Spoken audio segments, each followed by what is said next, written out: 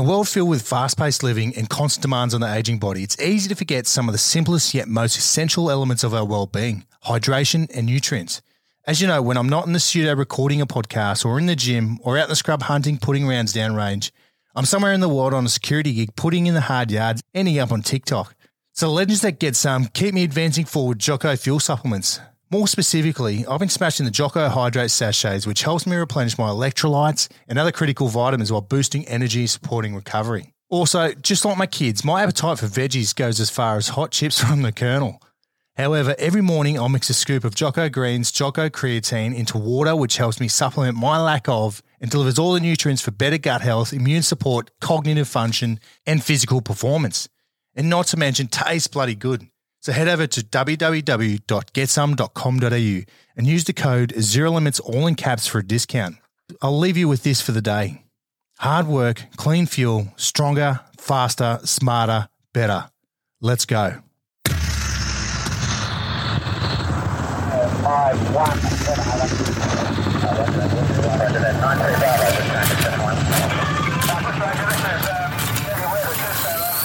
It's time for the Zero Limits podcast, hosted by Australian veterans. Chatting with high-charging humans with hectic stories from around the world. We'll give you the motivation to take on whatever life throws at you and the kick to complete any goal you set your mind to. Let's go. 3 Bravo, 93 Echo, over. 93 Bravo, go. Bush Ranger 71, trying to contact you, over. To you, Bush Ranger, this is 93 Bravo. All right, Zero Limits listeners, on today's Zero Limits podcast, I am joined in the studio with another Semple, probably the smarter one, some would say. Craig would say anyway. It's Craig Semple, the brother of Jason Semple. Jason's podcast was episode 75, ex-New South Wales Police TOU, and then moved into the federal police side of things. But today I have his brother on. He was also a New South Wales police officer, spent... How many years? 25 years, mate. 25 years as a cop, detective. Yep. Cake eater, as some would say. That's what my brother would say. Yeah. And, extensive career, and he has just actually the book hasn't been released yet, has it? About a week and a half it'll be out. It will be, yep. So by the time this podcast is out. 1st of August it'll be on shelves. Okay, this podcast is going to be up just before then. So we'll definitely touch on the book, The Cop Who Fell to Earth, Craig Semple. So we'll definitely have a touch on this book a little bit later. But Craig, mate, welcome to the show. How you doing? Yeah, good, mate. Good. Thanks for the invite. No, I appreciate you coming in. Obviously, you're a local Novocastrian. Yeah, it's so good to be able to come in and talk live in Easy. the studio. It's much better than doing all the team stuff. And exactly. Yep. You don't follow the Knights, do you? You do. I actually do. Oh, there was a period of time, as you know, where I sort of didn't follow them. But I do now. Yeah, they're terrible. It's a bit disappointing. It is. Mate, as I said, you spent 25 years in the New South Wales Police, predominantly as a detective, and a lot of these jobs you've done have just, over the years is just incredible. And I can't imagine, the effects that it had obviously on your mental health, and that's what you do now is keynote speaking and mental first aid, et cetera. So we'll definitely touch on all that. But before we do, mate, let's get back to young Craig, mate. Run us back on those younger days, you and young little Jason just cruising through the street and just being little hoodlums. Well, he was a hoodlum. I was. I didn't no turn surprise, into one until I joined the police yeah. force, believe it or not. But he was the one who was probably a little bit more adventurous. But look, we had a pretty good childhood, all in all. We grew up at Valentine, which was backed onto all this beautiful bushland reserve, which went down to the waterfront there at Lake Macquarie, and we were never home. It's what I can't get my head around with kids in modern society now, just spending so much time on computer games and everything. We had the ideal life. On weekends in the morning, we'd be gone on our push bikes, we'd be down the bush, we'd be making forts, we'd be fighting each other in wars. We'd be taking our fishing rods on our bikes down the lake and fishing and doing all that awesome stuff that we used to do. And the same when we got home from school, we'd be gone. It was just a time where parents could let their kids run far and wide without too much worry about everything. And that's what we did. So we'd be gone in the morning, we'd come back for lunch, and we'd gone again, and we'd come back just before nightfall. And that was the only boundaries we had, really, is just make sure you're back before dark. So it was a good time. And look, I had a mad interest in fishing. I just loved that sort of stuff, and I used to do a lot of spear fishing and those sort of things as well. But went to school in public school at Valentine, and then went into the Catholic education system for high school. Yeah, right. So growing up in Valentine, it was just you two? And my little sister as well. So she's 6 years younger than me. Yeah, so you guys what's the difference age between you and Jace? That's 3. 3 years. It looks like he's 3 years older, but he's actually 3 years younger. Mate. He's expecting this. He'd be pushing 70, wouldn't he? If he didn't have the Viking beard, he may have a chance of looking his age. But yeah, right. So it's kind of similar to my growing up. You know, just me and my younger brother, but just free range. Yeah. Out. But I guess technology these days has changed everything. Hasn't it? It's just sort of every generation says the same about the following generation, you know, back in my day and all this sort of stuff. I don't know. I'm hopeful for them all, but one of my best things these days when I'm in my local community at Marks Point is watching kids ride around in a pack on their push bikes, and I think, thank goodness, we've still got some of that happening. Yeah, except some of those kids are bloody carrying knives now and breaking into houses and cars. Anyway, but it was like we just like Jason was, and that's why he's gone down the career path he went. I think more so than what I did.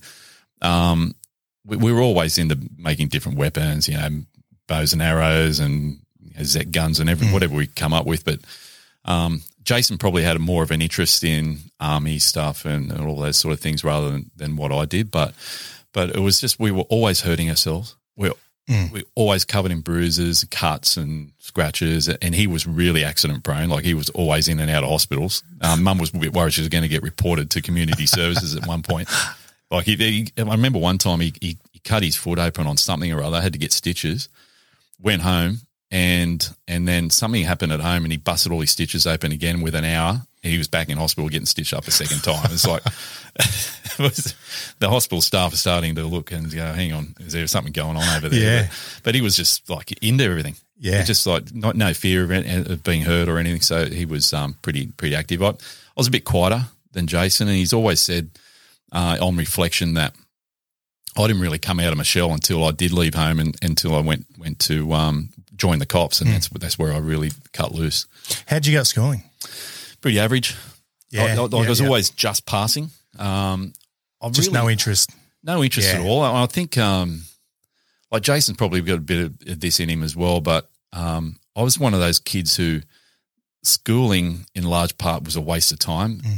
The subjects I was interested in, like for me, biology and a couple other things that I excelled in because I had an interest in them. But anything that I had no interest in, I just could not apply myself. Maths and English. Pretty much. Yeah, mate. Here I am, English, and I'm writing a book, right? So what's happened there? But it's but you know, I don't know. I just scraped through all the way through my high school years, and like Mum put me through private school as well. So it was through Catholic high schools. And which school? I went to St Pius for the first one, and that was an experience. Like, you know, considering that they sent me there to get a really good education and good discipline, what they got was anything but. It was just it was a nut house, honestly. It was all boys when I went through, and look, a lot of teachers from that era at that school have been convicted of child sex offences, and they were brutal. There's psychopaths that joined. It was just a absolute crazy place to work. To go to school, but so I sort of. It was those 4 years I was at St Pius, I kept a real low profile. It was a pretty violent place. Like the kids, there was fights all over the place, and there was a lot of bullying and that sort of thing. And I just tried to avoid as much as I could. But it wasn't until I went to year 11 and 12 where things started to change for me. It was year 11 and 12, we all went over to St Francis Xavier, which is back then was only year 11 and 12. So it was basically like a college. And the teachers, because we were all older students, they treated us like adults. And that's where I really started to come out of my shell, got a really good group of mates together. I got my first really long-term girlfriend and just had two of the best years of my life at that school. So it was polar opposites. What year are we talking here? So that would have been 86 and 87. Yep. That I was at St. Francis in year 11 and 12. I think that's about right. Yeah. 86. Yeah, and I joined the cops in 88. Halley's Comet flew over in 86. Was it? Yeah. Fun fact. It is. Yeah, right. So I'm just trying to remember fucking Jason's episode, but in regards to family history in military and cops, none. Is there anything? Nothing. That's right. Yeah. So like Jason and I, and my sister obviously, but particularly for young men need good role models. And as much as I'm going to get into it in any detail, our dad sort of let us down in that space. But we had in that space as role models, we had my pop on my mum's side, so it was my mum's dad, and he was a president of the Ironworkers Union here in Newcastle. So he was really well known. He had control of the union, basically looked after all the dockyards in Newcastle Harbour, all the steelworks, BHP.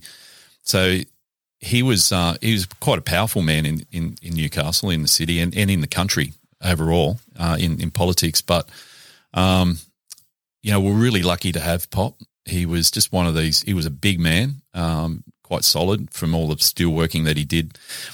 Unions back in those days, the blokes who actually went into unions worked the industry, and then they worked their way through into being a delegate and then getting into some sort of official role. So he was a big, strong man from all the steelworking that he did in the old days before it was mechanised. But not only was he big, but his integrity, his calm manner. He was never angry with us. He took us everywhere. He introduced us to lots of people. And what really always used to get me as a kid, we couldn't get anywhere when we went out to the shops or we went into town.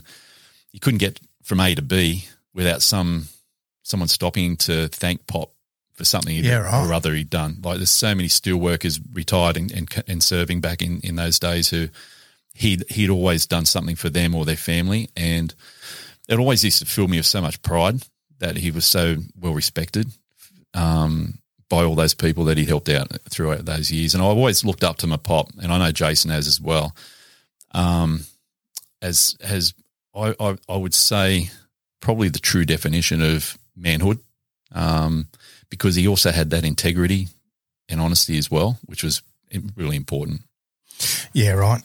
Mate, in regards to the police side of things, did you ever have any run-ins with the cops because I know, like, for myself, I had multiple little run-ins, but it was different back then because they just gave you a fucking stiff arm. 100%. Well, that's why we try to avoid them. Yeah. So it's like, I'd never had any dealings with the police at all. I never really even had an interest in joining the police force. It was yeah, right. But it was probably towards the end of my year 11 and 12, getting close to my HSC, that I started to think about it a little bit because I, in all honesty, I actually wanted to be a marine biologist. My love of the ocean and fishing and all that sort of stuff was leading me down that path. But given my commitment to my studies, it was probably never going to happen. Yeah. And then it was actually my pop who started talking to me about, once you consider a career in the police force. He knew heaps of cops and police ministers and lots of other people, and I started giving it some thought. But it wasn't until at the end of year 12 I ended up with another girlfriend, and her brother-in-law, Ross Grace. He was a detective here in Newcastle, and he and I became good friends. He loved his fishing and everything as well. And when I turned 18, he was inviting me out to some of his after-work drinks with other detectives, and it was about then that I knew what career I was going into, because I was listening to these guys telling their war stories over a couple of beers, and the camaraderie and the friendship and the bonds that I could clearly see they had. And I thought, I want a part of this. This is like amazing. So I couldn't wait to get in there. So I applied for the cops, and I was accepted pretty quickly. Back then it was, look, it's not like it was now. Recruitment back then was pretty easy. You just go through the application processes. They send people out, check all your neighbours and make sure all your references are right. But I was accepted pretty quickly. I just had to wait till I was old enough to. You had to be 19 at the time you graduated from the academy. So they back. What's the reason for that?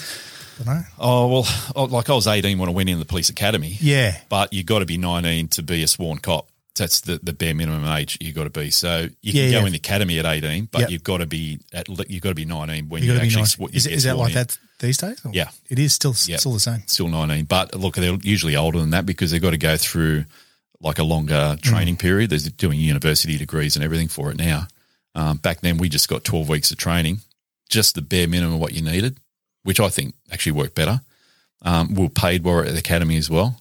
And then we're just sort of thrown out to the big wide world. Yeah, it is a lot different now. You need a bachelor's degree in arts or something now. Yeah, well, so even the 12-week training we got, which is, I've got my own personal opinions about recruitment processes and how it's actually turned a lot of people, particularly experienced people who've got trades under their belt. Why are you going to go to the police academy, give up a job where you're getting paid, then all of a sudden you not getting paid for a long period of time? People who've got mortgages to pay, all that sort of stuff. So we're missing out on a lot of good people that are out there. When I went through, you got paid at the academy. We had people of all ages joining the cop stand and guys who had trades behind them, who had a bit of life experience, and a little bit of know-how and a bit of common sense. They were great cops. They were fantastic. And they were good people for young guys like me straight out of school to sort of run off as well. But it was really what we learnt at the academy in that 12 weeks. You go out on the street and you basically relearn everything. So you learn the right way to do it at the academy and everything. But when you get out on the street, everything's totally different. Yeah. So let's quickly touch on the academy itself now. Obviously, 1988. Another fun fact: Expo. Well, I do remember up in Brisbane. There's one thing I remember. I was there. I was there as a 4-year-old. Bicentennial? Yeah. Obviously, 1988, political correctness. It's only male and female. There's no other. No. You can't tick other. It was pretty simple. And the academy itself was very militaristic. It was, the training was, military style. It was paramilitary. It was a paramilitary organisation, 100%. Yeah. I mean, we feared our senior officers, sergeants, yelling at you, all those sort of things. That was part of the course. At the academy, it was really rigorous. It was the parade training, everything, your personal inspections, spit polished boots, the whole lot. Butt stroking? Were they butt stroking people like they were in the army? No. Not that I'm aware of. No. Yeah. Mate, how did you find the academy? Loved it. Yeah, loved it. Absolutely loved it. It the was discipline side of things? Look, I was used to that. I was used to the discipline through the Catholic education system mainly, and my parents are pretty strict as well with the discipline side of things. But I was used to people yelling at me from my schooling, and so that side of it didn't really worry me. I think probably the scariest time I had was day one because when they get all the recruits in on the first day, they do personal inspections to make sure everyone's sort of fitting all the haircut codes and all the rest of it. And look, I didn't really take that too seriously. I had a mullet. I loved my heavy metal music and all that sort of thing. And that was the first time I got yelled at. It was like, get to the barber now. Don't care who's in front of you in the line. You were first, and you should be ashamed of yourself. You're a disgrace, all this sort of stuff. But after that, I sort of fell into that whole rank structure and hierarchy quite easily. But what really got me, I think, at the academy very, very early, we're all living together in residential towers, and it didn't take long before everyone got to know each other. Then you got your smaller academy mentoring groups, and we became very thick in a very, very short period of time. And even going through all the training, there were recruits who had trouble with some aspects of the training, whether it be academic or the physical side of it, and others had those skill sets in that, and everyone just sort of jumped in and helped each other, and I think that's where that whole attraction to the camaraderie and the bonding, where I really felt like I was part of not just a job. It wasn't even just a career, but it was part of a family. It was so, for me, it was just, I don't know how to, I mean, a lot of people that are listening to this now would understand what I'm talking about with their backgrounds, but it was just something that I got hooked on right at the start. That's awesome. Like it just sounds, I don't know, just completely different back then. Oh, totally Obviously different. just a different culture. Yep. Again, no technology. So I guess technology's just been It's killed us. it has killed us. It's changed us into different human beings. But just it sounds like the standard of cop that was coming out of this force was, had the bare minimum of training, but mentally was prepared for what to expect on, your first posting. So your first posting was Redfern. Far Straight out. into the fire. Straight into Redfern. Yeah. Yeah. Yeah, and look, for people who the people who know about Redfern back in the 80s and 90s would probably show their age a bit, because it's like young people might not understand what it was like back then. And without getting into all the the reasons why there was so much trouble there was a lot of volatility. It was we had a large Indigenous population at Redfern, and for various reasons which are well documented, there was a lot of racial tension at Redfern for that reason, and so we had a lot of riots back in those days at Redfern, and most of the riots we'd have would not be reported in the media because they was just so frequent. It was only the really big ones where there were serious injuries and cars set on fire and lots of other things that would actually get reported in the media. But I had workmates who had some pretty serious injuries, like loss of eyesight, fractured skulls, all that sort of thing from those sorts of things. And I found myself in a couple of those situations, and they're pretty scary when you're surrounded by like 100 people that just paying for your blood, and you're completely outnumbered. It's an incredible. What was the feeling. demographic? What was the demographic of people down there? Mainly Redfern? Indigenous. So Redfern was a bit of a melting pot. So we had an area of Indigenous housing which was commonly referred to as the block back then, and that was the scene of much of the crime that was happening there. But we also had in areas around Redfern and Waterloo and Alexandria, we had these massive high-rise housing commission towers. So they're like 20 stories high and just full of housing commission units. And there was a lot of despair, a lot of poverty in the area as well, and which went hand in hand with crime problems, drug problems, and a lot of other issues as well. So it was a pretty tough place to work. And a little bit of context, like I said earlier, my brother was probably the toughest out of the two of us when we were growing up, and I was someone who preferred to steer clear of trouble. But here I was joining a job where I expected to run towards trouble. Exactly. Over and over and over again in one of the toughest patrols in Australia back then. So for me to survive that, I had to toughen up really quickly, and mainly mentally, and that sort of fed into our workplace culture back then, that you had to be tough enough to take everything, and that had consequences for a lot of people too down the track. But I sort of relished the challenge. I reveled in it. It was I guess because I've been so quiet for so much of my life, just to suddenly get thrown into this environment and go, holy hell, this is so fucking awesome. Like, it's like to go to work every day and just not know what's going to happen.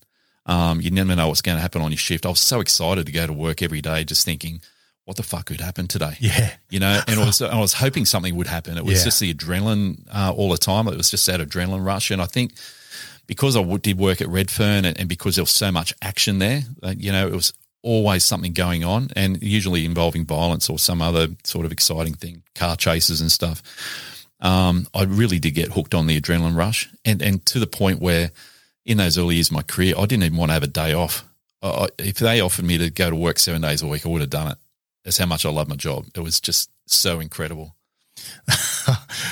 It's funny you say that, because I've had obviously a lot of cops from your era, and everyone has said that it wasn't a job. It was more of it was just a lifestyle. Like you just wanted to get out and get the job done and rest bad people. It was, it's really hard to describe, especially in modern comparisons. But look, one of the things I think also about Redfern that was unique was because we had so much challenge there. Because we had so many big problems going on in that place, and it was a tough place to work.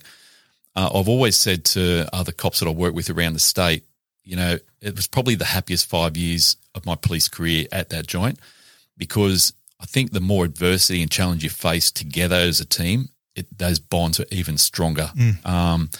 And I know everyone's ever worked at Redfern over the years, the bonds continue for life. It's like we survived it, basically. So it's sort of it's one of those things you never forget. And it really did set me up for the rest of my career as well. Do you remember your first arrest? Nope. You don't know? Idea. It probably was just a shoppie. The shoplifters. Yeah. So basically, we had buddy trainers. When we got out of the academy, we'd had someone look after us for 3 months. I was lucky that I had a buddy trainer that was probably exceptional in his time, really ethical, and did everything the right way. No shortcuts. So he taught me how to do my job the right way from the start. And usually first arrests, they'd sort of get you to cut your teeth on a shoplifter or something pretty low key, just to get that, build your skills up slowly over a period of time. I can't remember. Got no idea. How many do you reckon you did in that first posting at Redfern? Yeah. Oh, hundreds. Hundreds and hundreds of arrests. It was particularly in uniform, when you get into plain clothes, into the detective stuff, your investigations are ongoing, and it takes a while before you work your way towards an arrest. But in uniform, you're going to brawls at pubs and locking people up for assaults, and going to domestic violence situations, which were rife back there, especially with all the Housing Commission towers and et cetera. Domestic violence was a big thing. So we're locking up people multiple times a night. It was like multiple arrests every night. You're just rolling them through. So how was the system back then? Was it good? It was so easy. Yeah. Yeah, I mean, we didn't have computers. Yeah. Everything was done. Typewriters with carbon back, like quadruple it. So if you made a mistake somewhere, like you'd be forgiven for a few mistakes on your paperwork. You just put crosses through a word and let's move on. But if you had too many, you just had to rip it out the typewriter and start all over again. But this is what I don't get with technology. It's supposed to make life easier for us, but it's amazing with computers. The more programs and the more advanced computers have got, the more systems we seem to want to put burden ourselves with. And back then, all we had to do was just do our fact sheets and because we're using typewriters, we kept things, just all the wording of everything really simple, short and sweet and concise. But we could roll through an arrest through to charge in an hour. But now you're stuck there for 3 or 4 hours at least, proceedings, all the custody management stuff they do now. It's just like booking someone into a motel, basically the whole system of what they do. So the police has become very burdened in red tape in these days. Back then, it was so easy. How was the court system? Were they it was a lot strict? Easier. Well, so was it still shit like it is now? It was for reoffenders. Nothing's changed there. Yeah. But one of the things that has changed back then, for probably the first 5 years of my career, cops. You couldn't read your statement, so you prepare a statement for court to give evidence, and you weren't allowed to read it out in court. You had to memorise it. So if you had a statement that was 5 or 6 pages long, you had to memorise it to give it verbatim over in the. It was so ridiculous. So you always see, you hang out outside of court and you see cops walking around in circles with their statements and trying to memorise it. It was hilarious, but it was also quite stressful. And especially when you might memorise it, get in the witness box, and then all of a sudden you're under the pressure of a judge, attacking defence barristers, all sorts of stuff, and the pressure, you just sort of lose all your memory. But they changed all that, and now as long as you do your statement soon after the arrest, you can actually read it out in court, which makes so much sense. But aside from that, things haven't changed a great deal. So during your time in Redfern, what were your thoughts about, changing the direction path of, within the police, detective or TOU or I don't know what else there is, forensics? Mate, and it might have been because my mate Ross, who was a big part of me joining the police force, he was a detective, and I think as I built up experience as a uniform cop, there was a few times where I got my teeth into some more protracted investigations on robberies and things like that. And I really loved it. I loved the process of setting your sights on something and just working it down.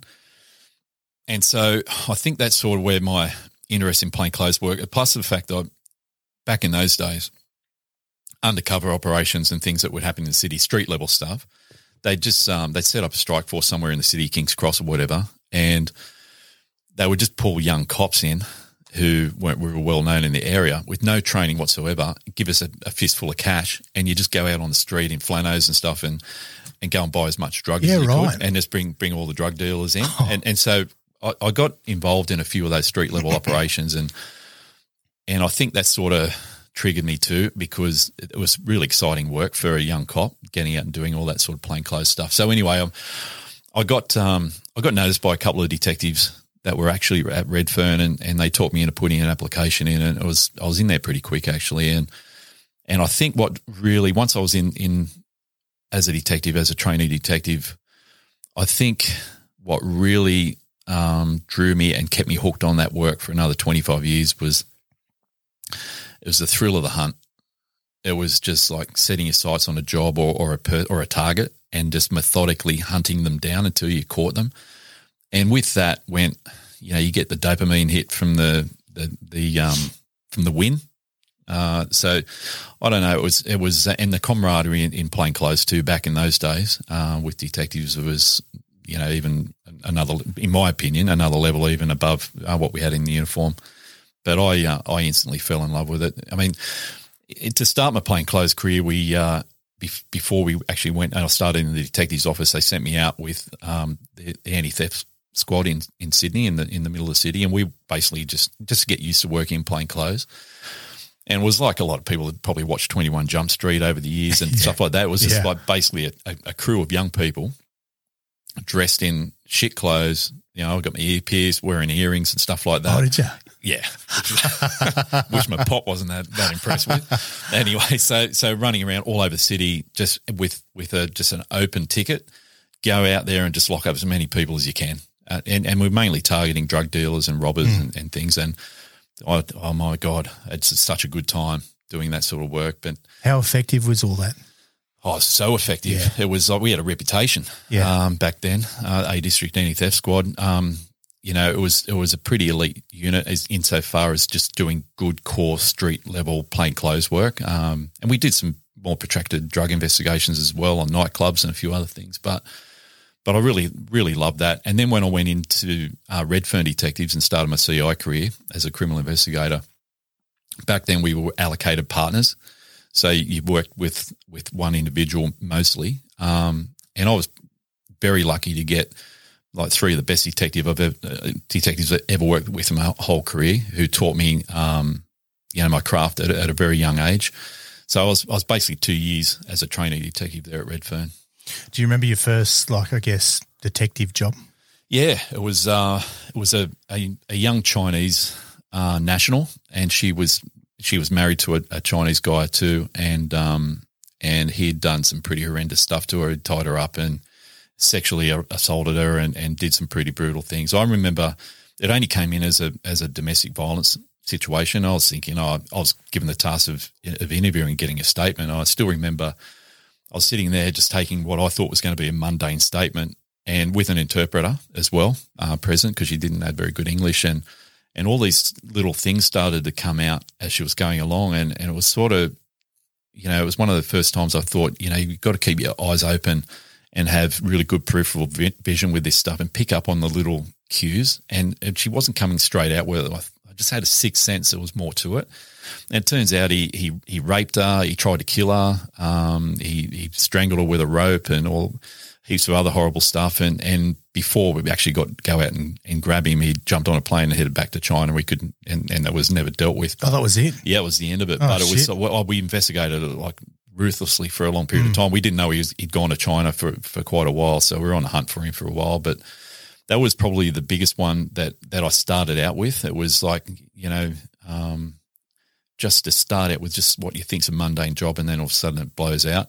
But then got into a few jobs with back then armed robberies were pretty common.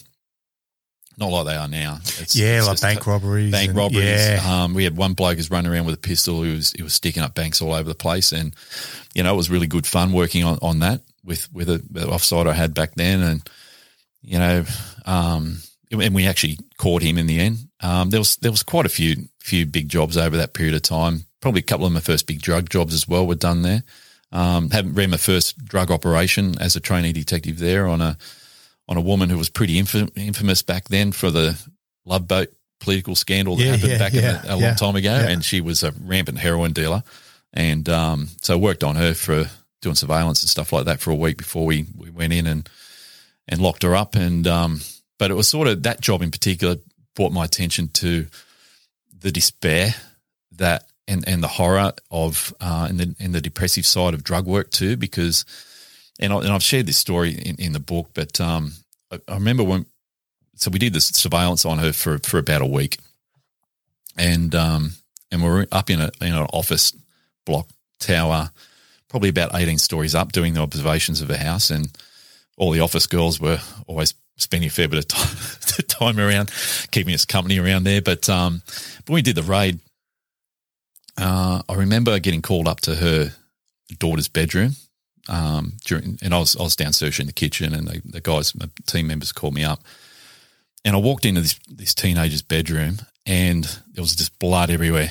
It was the whole room was like some sort of macabre artwork. It was, and what it actually turned out that she was doing. She was a heroin addict like a mum, and a prostitute, and she was drawing blood out of her arms with her heroin syringes and squirting it all over the ceilings and all over the walls. And I've never seen anything like it. It was just needles, blood everywhere. And her mum was just permitting it, allowing it to happen. And that was probably the first time I've really got a good understanding of what it was about, especially hard drugs, what they did to people. And over those years I intended, and I'd gone to a lot of drug overdose deaths as a uniform cop as well.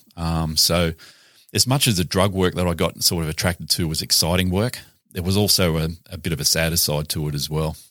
Yeah. When you talk about death, now, so I just want to go back a little bit. Can you tell me about the first time you encountered obviously trauma or death? Which it's funny because I've asked every single cop and they're like, I remember that that first grandmother I went up to, and she's just pulled the pin. Absolutely, I remember it. Yeah, exactly. There we go. But it was one of those things where, so my buddy trainer, Matt O'Neill, he was such a good guy, but he'd already teed up with another Redfern crew that, you know, if you get a deaden, was what we called deceased persons back there, deadens, and if you get one, sing out, because I want to expose Craig to his first decease. So anyway, she called up, and Matt was trying to prepare me. He said, mate, you know, if you feel sick or, you know, it's too much for you, don't be embarrassed. Feel free to walk out or whatever you want to do. And I thought to myself, no fucking way am I going to do that. No way in the world. I've got to make sure when I walk in there, I have a good presence. I don't want to be embarrassed. I don't want anyone to think I'm a pussy or anything like that. So I sort of prepped myself for it. So we walked in, and it was a small housing commission unit, and it was in the middle of summer, so it was really hot, and the unit had been locked up. It had been locked up for 3 weeks. This bloke had been dead for a while. 3 weeks. Oh yeah, it was not good. Anyway, so they were prepping me outside the door, and when I walked in, like, I just saw this guy. I don't know how big he was before he died, but he was just so bloated and black from decay, but he had no pants on, and his balls were as big as a watermelon. I swear, though, I've never seen anything like it. And I started laughing. And these guys, they thought, you know, we're going to have to probably show Craig out. He's not going to be able to handle it. They've just gone, what the fuck's the matter with you? What are you laughing at? And I said, I've never seen, like, the balls that big. It was just something about it. And I think it was probably because I sort of psyched myself up to walk in there and put on a good show. But I may have overdid it a little bit. But that was the first one. But it was sort of one of those things where, and this, I think, for me, started the whole process where cops, one of our biggest, their main set of armour that we have is black humour. Yeah. Right. Yeah. And we just always find a way to laugh something off or find jokes, which most people would find highly offensive or just think we're all crazy or weird. But it was the way we dealt with death and grief was just to make a joke of it. It was, and so that was the first one for me, and first of many. You know, even at Redfern over those years, I would not have a clue how many dead people I saw over that period of time. Over my whole career, not a clue. I'm talking about hundreds, not you know, dozens. Hundreds, and some, literally. Like, because as a detective, we had to investigate every single everything, unnatural murders, death, suicides, everything. So it is a lot of build and car accidents, all those sorts of things. But I think probably the worst one I'd actually saw early in my career, when I was probably the first 12 months I was at Redfern, was at the train station. And it was a young bloke got hit by a train. I don't know why he ended up on the tracks, but whether it was suicide or not, or an accident. But I can tell you now what a train does to a person. It's not pretty to look at. So that was probably the first time I was actually exposed to horrific scenes, but it never really worried me. I think I just had a knack, like most cops do, and ambulance officers as well. They're exposed to a lot of stuff, is that you just put your head down and get on with the job. Okay, you don't let the emotional side of it get in. Well, try not to let the emotional side sort of, because if you do, it can hamper the way you do your work. Did it change with like seeing dead kids, or like that's for me? That's being a father. Like, fuck, it was just pulls a different string. It does, but a lot of uniform blokes probably see more dead kids than what detectives do, because they've got to go to. Although a lot of the things that they go to. So I went to a few SIDS deaths, and it was probably more. Not so much about seeing, for me, this is just me personally, it wasn't so much about seeing a baby dead in a cot. It was more about the grief of the parents that would really get me. But I don't know. I always looked at dead people like they weren't people anymore. So that side of it didn't get me most of the time.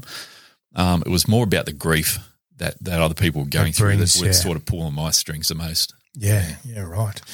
Now, mate, you spend, about 2 years in the city, and then you get your first Outback posting. Yeah, what sort of drove me down that path, I was having a great time in the city at Redfern in particular. But without getting into details, this was way before the Royal Commission into Police Corruption in New South Wales, the Wood Royal Commission, and our culture back then was pretty loose. It was a huge drinking culture, and there was a lot of other stuff going on too, and as much as I was having a good time, I was starting to get in a little bit of strife from time to time. And I just... What do you mean? Let's break this down. Just getting... Drinking mainly and going out and getting caught out drinking and maybe getting a few scraps as well when I was out drinking as well. Yeah. And so I just found myself pushing the boundaries just a bit too much. And I thought to myself, as much as I love working here, if I stay here, it's not going to end well. Like, I'm either going to end up in trouble. The amount of drinking I was doing, I was probably going to end up pretty unhealthy too. And I definitely was broke. Yeah. I was up to my eyeballs in line of credit on my police credit union card. And I thought, nah, it's sort of one of those. I think I was getting to that stage of my life where I actually thought about, at some point you're going to have to settle down. And is the city the place you want to do it? And the answer was no. So I was lucky enough to be working at that time with a bloke who'd spent a lot of his service in country areas in New South Wales, and he used to tell me some great stories about his country policing, and I guess that sort of helped me sort of head down that path. And anyway, I put in a couple of applications for various country postings as a detective, and they all got knocked back because I was so junior. I still wasn't qualified detective, and a lot of places were looking for that. But then this little town at Hay, outback New South Wales, somewhere between Sydney and Adelaide, only 3,000 people. It was a sole detective's position, so there was only one detective at the police station, and the rest were just there was a few uniformed blokes. And so I put in for it, and I got it pretty quickly because not everyone was lining up to head out in the middle of nowhere. And it was an amazing experience. I still remember the first time I drove out there in my little Suzuki Sierra 4-wheel drive, to go and look for accommodation at Hay. And as soon as I turned off the highway, the Hume Highway, and headed west out through Wagga, and then the whole world just opened up. It was just the expanse of it, the emptiness, the ruggedness of it all. I instantly fell in love with the country. It was just unbelievable. I thought, this is a huge dynamic. And I remember the bloke who taught me into doing the country move, he said to me before I left, he said, if you go out there as a sole detective, it won't break you, but it could make you, if you take the opportunities that you got. And I think the biggest thing I got out there was, number one, country people don't suffer fools. real easy. And I walked out. I went out from the city with a big city detective chip on my shoulder, and they chiseled that off pretty quick. But the other thing about just working out there as a sole detective, especially young, and at that time I was unqualified. I still hadn't done my detectives training. But I learnt my craft by being thrown in the deep end of the pool and learning to swim that way. It was like there was no help. It was basically I was it. And I just basically had to pick the ball up and run with all the jobs as best I could. Yeah, right. And during this time, you get your first, you lead your first murder investigation as a 24-year-old. Yeah, because you're the only detective. I was the only detective there, right? So it's like and this is the thing.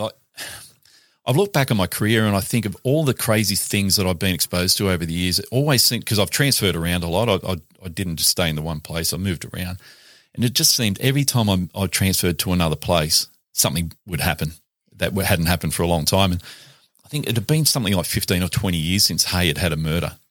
And within 3 months of me being there, straight up, there's a murder. Yeah. And it was a pretty serious job too. It was like this bloke, for no reason whatsoever, had just gone out on it with a killing intent, took a big Bowie knife with him, cut one bloke open and right across his chest. He was lucky to live. Then he chased this group who had nothing to do with anything at the pub, and just drove his knife into the back of a young jackaroo who was just walking home with his friends. No reason for it.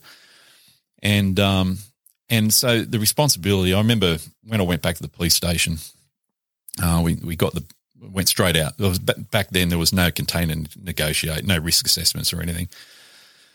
Someone told me where the crook was, so we just went and kicked his door in and just dragged him out and locked him up. And that's how we did it. It was 2 assailants. We ended up getting the other one as well. But I still remember talking to all the bosses at Wagga. They were thinking, oh, no, we've got to send some more experienced detectives over from Wagga. We can't let this young 24-year-old unqualified look after this murder. It took me so many phone calls to convince them I was up to it.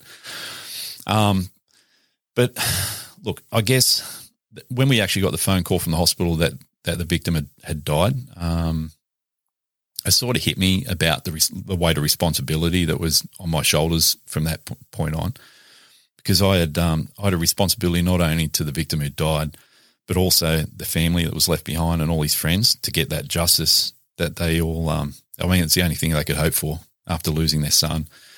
And I still remember, after solving my first homicide, going to court over at Narrandera, sitting through the court case. It was all night. It was an all-night job.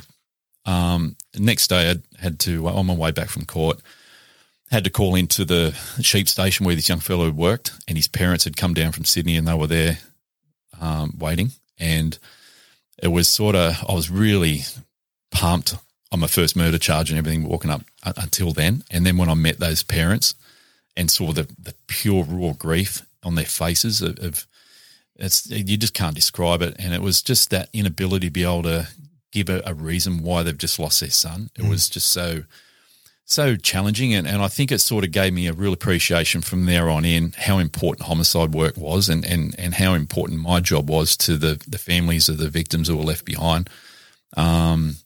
Because they just needed to trust me. And those two, Ron and Narelle, they trust me in spades.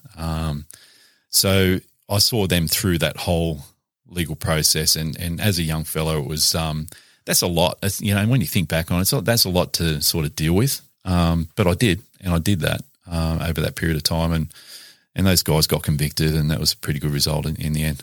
Yeah, right. So you got the job done. Got the job done, yeah. And I remember when I turned up to my detectives course, we had to bring one of our brief of evidence there.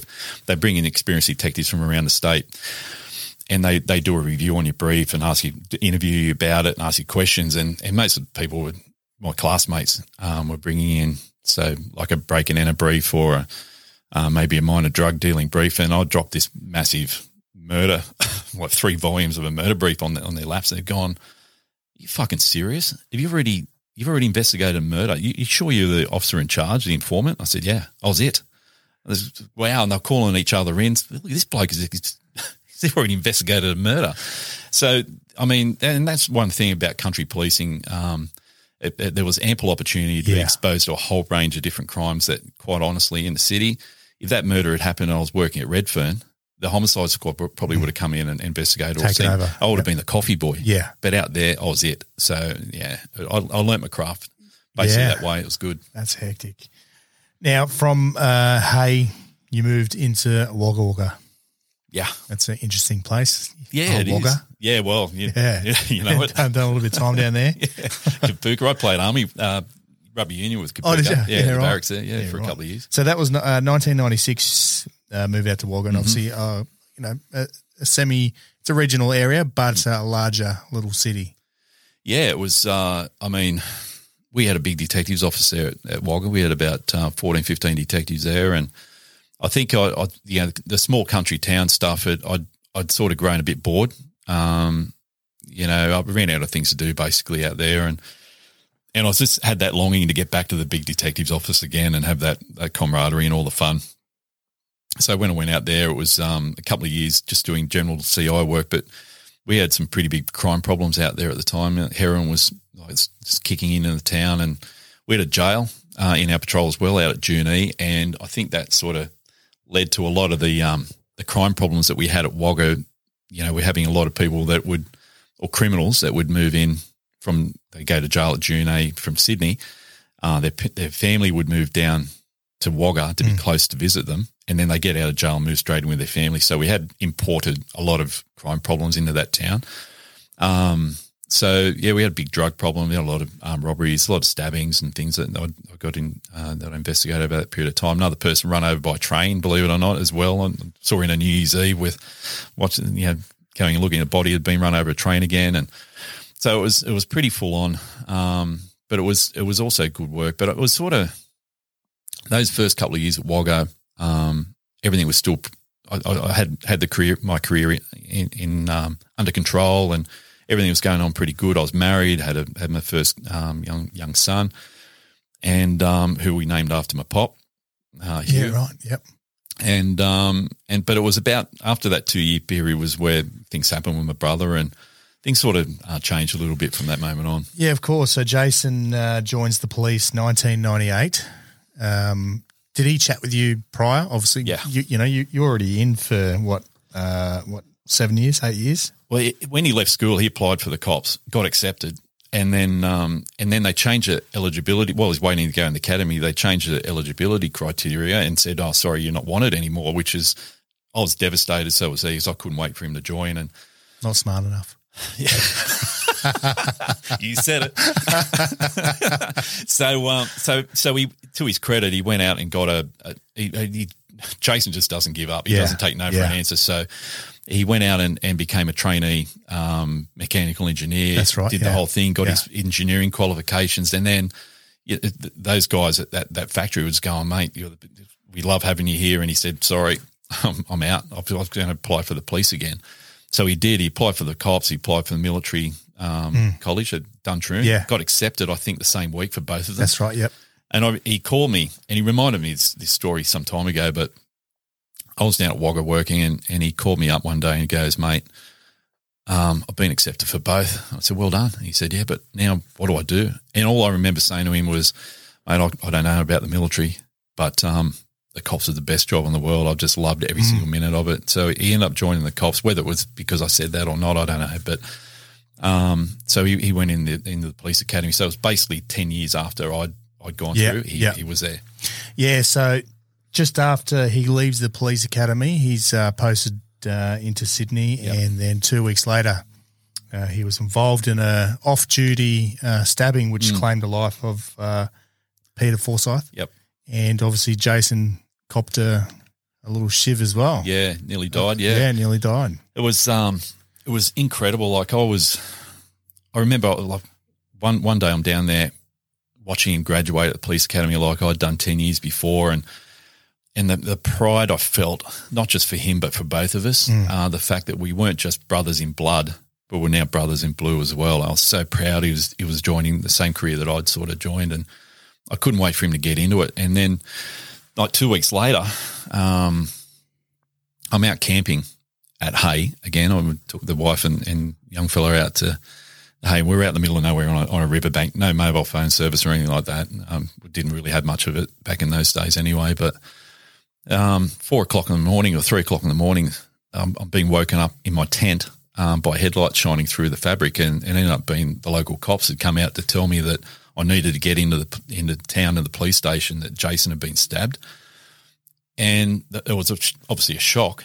But I remember sitting in the back of the police car getting driven into the cop shop and thinking, well, this can't be anything to do with his work. He's only been out for 2 weeks. Can't possibly be anything to do with his police work. He's probably been out on the town, having a few beers and got in a bit of strife.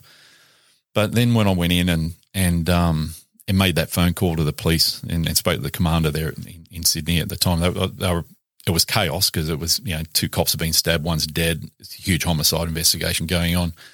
But for him to tell me that it was actually over, him, Jason and his offsider going and propping some guy who was trying to deal drugs to them, I was just couldn't believe it. I thought, how can this happen? Like only 2 weeks after I've just seen him larger than life, proudly walking out in his uniform, 6'4", ready to get into it. And 2 weeks later, I end up in, Prince Alfred Hospital it was, I think he was at, walking in and seeing him lying on a bed, weak as fuck. Like he'd lost a lot of blood and he's hooked up to all these machines and he's got tubes running in and out of him. It was just something that was so surreal. It was really hard to process. Yeah. It was a tough time for him, obviously, but going through his story, as you said, he's one of those never quitters, and then gets even better and TOU. Oh yeah, just steps it up a notch. What was even more surreal? I remember because I was with him every day in hospital, and I was in his ward one day, and the nursing staff came out and said, "Oh, there's a phone call for you, Craig," and so I went and got it, and it was Ron and Narelle Lockhart, who are the parents of that young jackaroo got stabbed out of Hay, whose murder I investigated and cleared up for him. They said, mate, after everything you've done for us and our family, we wanted to come in to support. And so I went down and saw him outside the hospital. It was too much for me to bring them up. And I just thought how unbelievably how the world turns. Like here are two people whose son, they're lost in a stabbing murder, and they're here now supporting me with my brother being stabbed up in hospital. It's just so hard to get your head around. It was, and I didn't like the feeling because I've always been the one who's investigating the crimes committed against victims. Now us as a family, and Jason in particular, we were in that victim category. I didn't like that very much for some reason. It was really confronting. But anyway, but you're right, Jason. I remember I was so proud the way he handled himself. We got him released so that he could go to the funeral, and this is just basically setting up for what he did from there on in. I remember pushing his wheelchair. There was media everywhere at the cathedral, and we got to these big, massive steps. There's still footage of it somewhere on the internet, and I was thinking, how are we going to get this wheelchair up these stairs? He just got himself out, like he's been cut open, and only 3 or 4 days earlier he's in surgery. He pushes himself out of his wheelchair in the uniform that we got him into, and he walked up those stairs. It was just, from that moment, I thought he's not going to let this beat him. No way. No, definitely didn't, mate. Definitely didn't. Now, how long you spend in Wagga? 6 years. 6 years. Yeah. I got into a drug squad there when I was at Wagga, and I got pretty obsessed with drug work back then, because one of the things I found hard to process with brother stuff is I couldn't do anything about. There was a lot of anger for me. I saw a lot of guilt too. I felt like it's hard to explain, and it doesn't even sound rational, but I sort of had a bit of a guilt, even though my brother was big, could look after himself as his big brother. Still your younger brother. I felt like I didn't protect him, and so there was that, and I sort of felt a bit of guilt that maybe he wouldn't have joined the police force if I hadn't have said, all the good stuff. He could have avoided it and joined the army, yeah. Yeah, and there's sort of things where if I actually went and saw a counsellor or something, I probably could have got that sorted out, but I sort of didn't. And then I had this massive, deep, simmering anger that started to build in me, and I guess I still remember I thought, well, I can't do anything about the bloke who stabbed my brother. Like, he's in jail, nothing I can do about that. But I drew that connection between the fact that it happened over drugs, and because I was just about to start up a drug squad with another bloke in Wagga, I thought, well, I can sort of get justice in a way because I can go out and hunt down as many drug dealers as I can. So it sort of became a bit personal doing all that sort of drug work from there on in, and which wasn't ideal because it made me a little bit overcommitted to it. And with that, that's probably the first time I started neglecting my family to some degree because of the sort of work I was doing. But also, like, we had a heroin epidemic sort of hit Australia around that time. It was late 90s, early 2000s, and Wagga was no exception. We just got smashed with heroin crime. So it was a busy couple of years. But then getting towards that time at Wagga, I did a little rotation back into uniform.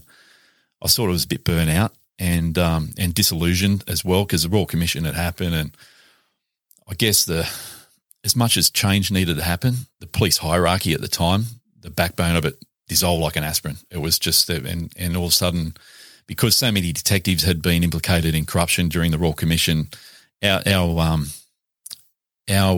profession suddenly was very unattractive to a lot of cops, and we copped a lot of flack, and they tried to change us everything from, there was a lot of bosses who had a lot of get squares they wanted to do, whether from inferiority complexes or other things, but they wanted to put us back in uniform, get rid of detectives altogether at one point, put us in marked police cars, all this sort of stuff.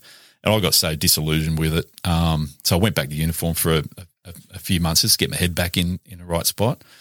Had a little crack at leadership then too for the first time as a team leader in uniform for another 3 months. And that sort of gave me my first perspective of leadership and what I could sort of give back to younger cops coming through as well. So, by the time I finished at Wagga, which was 2002, I was probably a 14-year police officer. Like, by then you'd probably call me a veteran, like 14 years in the cops. By then you had a fair bit of experience. Yeah, 2002. So from 2002 you move up north. Yep. Up to Cops Clarence Command. So we had that command was made up of all the townships of Grafton and the surrounding areas, all the Clarence Valley and Coffs Harbour and all the areas surrounded in there as well. So I moved up to Grafton. I was put in as relieving team leader of the detectives up there as a detective sergeant, and worked there for a few years at Grafton, and then from there moved down to Coffs Harbour a few years later on. Grafton, is it Grafton as well? Is it that cover that whole area, does it? So at Grafton, I basically had the whole Clarence Valley. So it was a big area. We had halfway up to Lismore. We had out west halfway to Glen Innes over the Gibraltar Ranges. We had all the way down to the coast at Yamba, Maclean, all the way down south halfway to Coffs Harbour. It was a big area, big population, a lot of crime problems there as well. But that was probably we were understaffed and we had so much crime on that. we were drowning in work. And then I ended up having that pretty serious murder down there as well, which sort of tripped me up with a few of my mental health problems that sort of led on from there. So that murder you mentioned, 2003. Mate, run us through this. Yeah, so it was I was working a Sunday, and the reason, like, I hardly ever worked weekends, but sometimes you just got to come in the office on a weekend to get paperwork done when there's such a backlog. And I was working this Sunday, and this call came over the radio. I was about to turn the speaker off because it was interrupting the paperwork I was doing, and then I heard the call, and sometimes it was pretty innocuous sort of message was coming over. Sometimes it's hard to explain to a lot of people, but over time as a cop, you build up an instinct for things. It's like a sixth sense. And for me, there was something about that call that really got me, and so I headed down to Yamba. It was an isolated farmhouse in the middle of all these sugarcane fields in the middle of nowhere, and I remember I turned up there and there was a uniformed bloke who had been waiting for me to turn up, and he was with two blokes who, sort of at that point I thought they were suspects, but long story short, these guys had come across their mate inside who was badly injured, and they didn't know how bad, hadn't checked on him. So I basically went in that house. But before I went in there, and this is, I think part of this story highlights how important it is to get education for people who are in high-risk occupations for mental health issues, like military and also law enforcement and emergency services. Like, we had no education back then, like nothing. So we didn't know the risk factors that could increase your chances of developing things like PTSD. We didn't know the signs and symptoms of what to look out for, not only in ourselves but also each other, our workmates as well. So we're flying blind. Anyway, I had to go inside this house on my own. They left the uniformed bloke out with these other two guys, and because I had two jobs I had to do. I had to go in and check to make sure no one needed medical help. And the second job I had to do while I was in there was clear the house of danger, make it safe for who I'd call in later. And I remember I got around the back of the house and I took out my firearm. And like I'd done many times before, if I had the chance to do it, before going into a house or a dangerous situation, I'd always psych myself up before I did so. And I didn't understand the fight-flight response back then, didn't even understand how it worked. But I just knew from football and other situations where you pump yourself up, you're going to perform better. That's all I basically knew. So I went through a process where I psyched myself up by saying to myself, mate, as soon as you walk through that door, if you're confronted with a threat, do not hesitate. Do not hesitate to pull the trigger or you might end up dead. So it's about all that positive reinforcement of everything I've been trained to do before I went through. And that sort of got the whole adrenal system fired up. But what I didn't understand about adrenaline back then, apart from physically pumping you up and making you combat ready, it also heightens all your sensory experiences. Of course. So all this oxygen-rich blood going through your brain and so your sight, I look back in hindsight, colours became brighter and more vivid. Your hearing, smell, taste, touch all get turned up full volume. So like I'd been exposed to a lot of horrific scenes up until this point in time, but I don't think I'd ever felt like I had this particular day, and it was mainly because of the adrenaline. So I went in. The house was a crime scene from the back door to the front door. There was I don't know how much detail you want me to go into it, but it was there was brains everywhere, all through the house, blood everywhere. What, from one person? Yep. And but I didn't actually understand that it was brains that I was walking through to start with. It was just obviously biological matter, but until I actually saw the victim, I had no idea what it was. So I had to not only get in and clear this house room by room at gunpoint, but I also had to be careful where I stood. And because number one, I didn't want mess on my shoes, but I also didn't want to mess up a crime scene. Yeah. But anyway, by the time I cleared the house room by room, and everything, I still remember the smell of the house, which is uncanny. I can still smell the stale beer and the smell of cigarettes in the air, and almost that metallic smell of blood. All those sort of things were really vivid. I can still remember vividly the light that was coming in because there was the front door that led down the hallway where all the brains were. It was it had like a yellow stained LED light in the door, and the light coming through was this eerie yellow. And anyway, so I cleared the house, got to the last room where the body was, and I remember the body. I knew obviously straight away he was dead. There was blood everywhere. And I thought, I need to check before I walk out of here. I need to check and get some idea how this bloke has died to see whether or not it's an accident or whether it's a murder. Anyway, he had a towel covering his head. And I remember getting myself in a position where I could lean over his body, foot either side, and I reached down and found a clean edge of the towel, and I slowly pulled it back. And what I saw was basically like his face was all a bit contorted and everything, obviously dead. And the more I pulled back of the towel, next thing you know, whole back of his head's gone, brains are missing. I was looking right into it. And as much as normally that might not have particularly affected me, it was just all this adrenaline that was flooding through me. Because it really heightened all those sensory experiences, it really absorbed it more. Yeah, it burnt them in. Burnt it, and I had no idea back then that's what would happen. So all the things I could see, smell, touch, everything, taste in the air, all those experiences got really burnt in deep and sort of scrambled the way my brain processed everything that happened in there. And I could feel something different in the house that day. It was just this pervasive evil that I felt. I remember I couldn't wait to get out of the house. I had to be careful on my way out, and then got out in the sunshine and gratefully sucked in some fresh air. Yeah. But then, mate, straight into business. It was right, head down. You've got a job to run now. So ran a 4-week investigation into that murder. It took us 4 weeks, had phones tapped and stuff like that, and eventually got the bloke who did it and charged him with murder. But, backing straight onto that, so we had that homicide and everything was dealt with and once again looking after the family of the victim, and they were once again elderly people, and my heartstrings for old people were, so we had to basically, I do a lot of victim care with them. But it was only a few days after we solved the murder that we had our detectives Christmas party at Coffs Harbour. So basically we were a team. We had the Coffs Harbour detectives in Grafton, but we're all part of the same command. So we had our detectives Christmas party, and I remember it was just like so looking forward. We had such a big year of work, and it was just a chance to relax and unwind with a couple of beers with colleagues. And there was prosecutors from the DPP there. There was wives and girlfriends. Anyway, we'd had a few beers, and then one of my colleagues and I, we'd gone into the pub because we were in an outdoor area, and we'd gone in the pub to sort of set somewhere up for the whole crew to come in to finish the night up.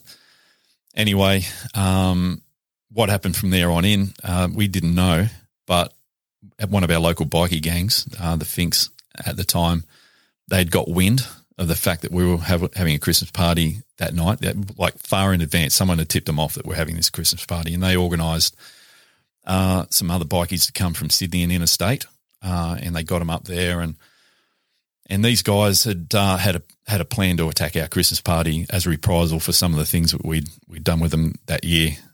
Even my brother was involved in one of their drug busts. He fired a ferret round through one of the bikies' cars when they were trying to escape during a buy bus operation. So anyway, so they had these guys turned up in a maxi cab, and they directed the cab driver to park out the back laneway of the pub, gave him $50, said, what we're going to do, it's not going to take very long. Do not go anywhere.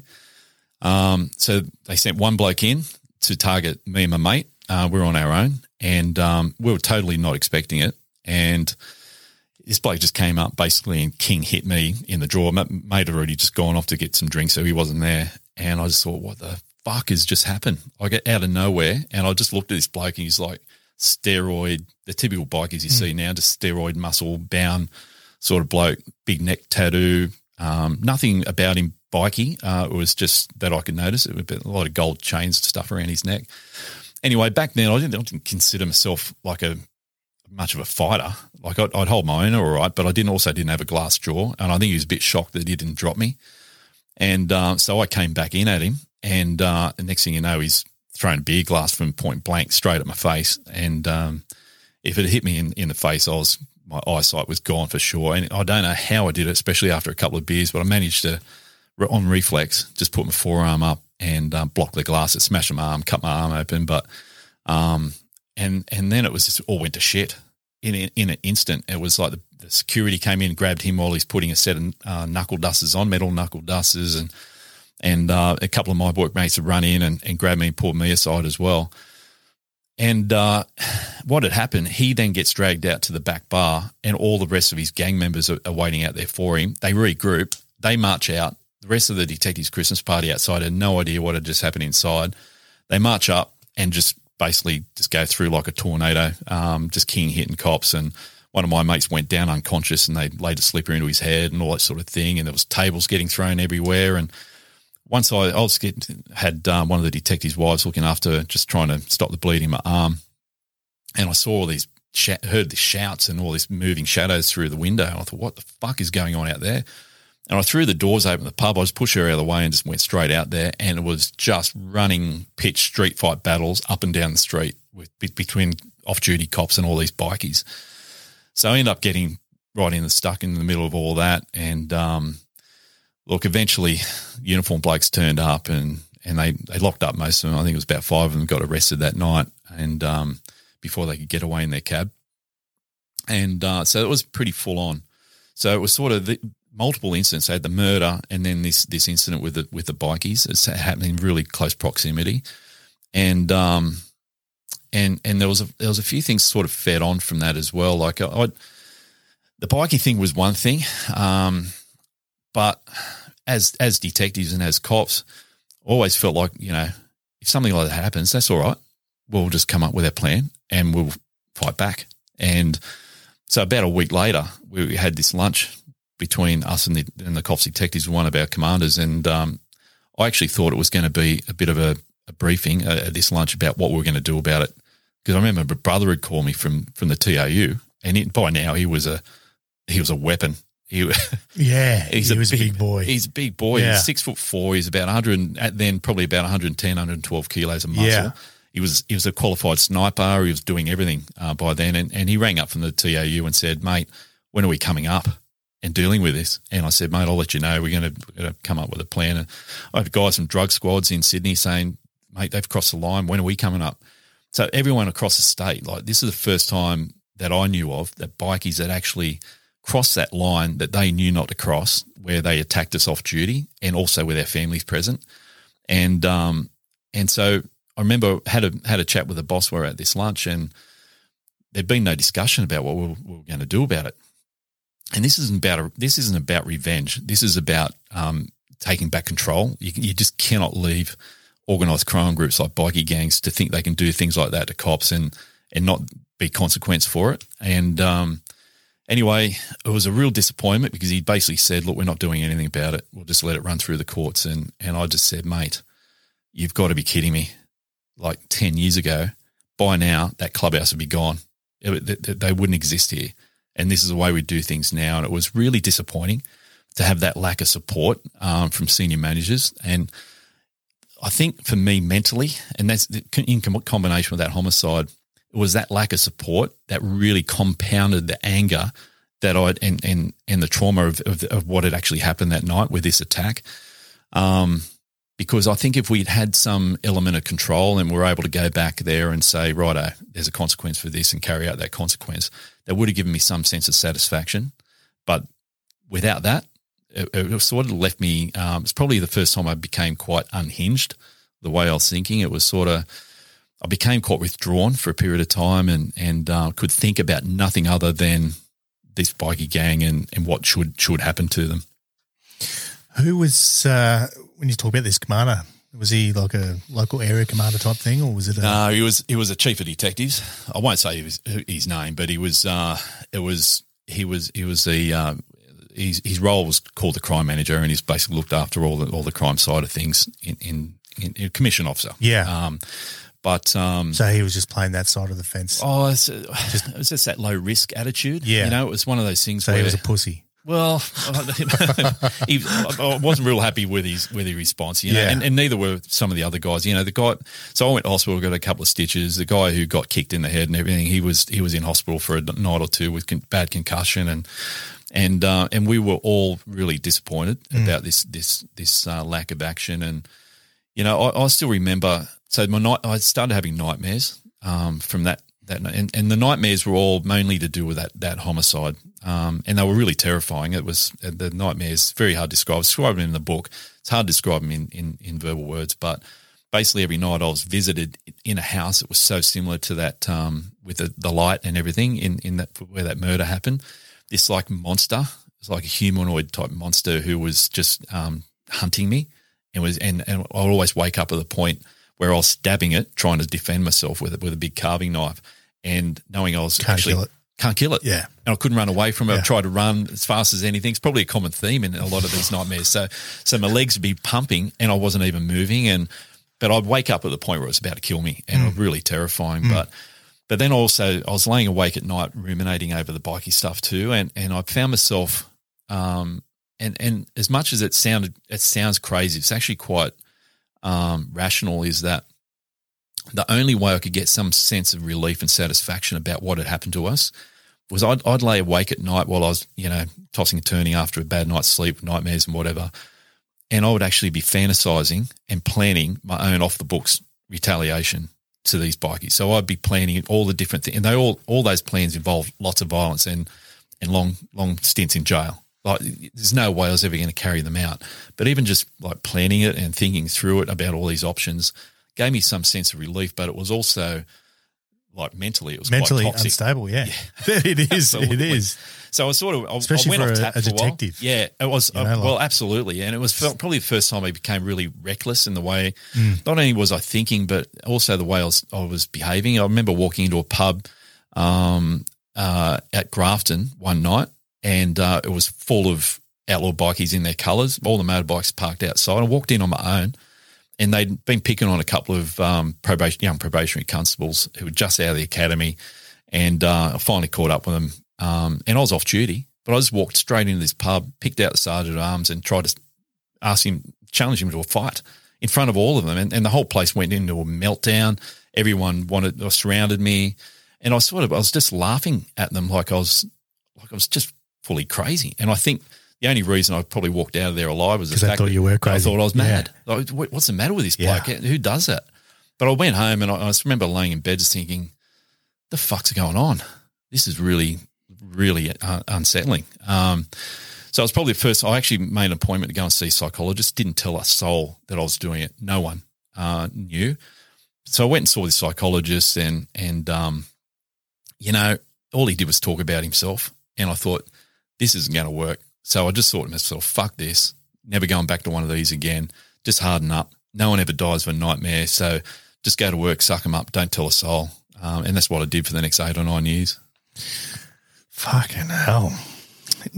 Over that, up until that time, I guess, you would have noticed the changes in the police force, as in the political correctness started to creep in. As you said, this commander's come out and said, no, mate, we're not doing nothing. But again, you would have seen the full transition from, if this happened, let's just say early 90s, you probably would have fucking went in and crushed every clubhouse out there. Yep. Even if they weren't responsible. Another Correct. club, just go crush them. But obviously you've seen this transition of policing. Was that part of the effect for you? I think you spoke about it a little bit. Mentally, you just almost like it's like giving up. And that's not what a police officer is. You want to go out there and chase these bad guys, but you've just been basically told to sit back and cop it. I think for me, and a lot of cops from my generation, it was the culture that I sort of fell in love with had by and large already gone.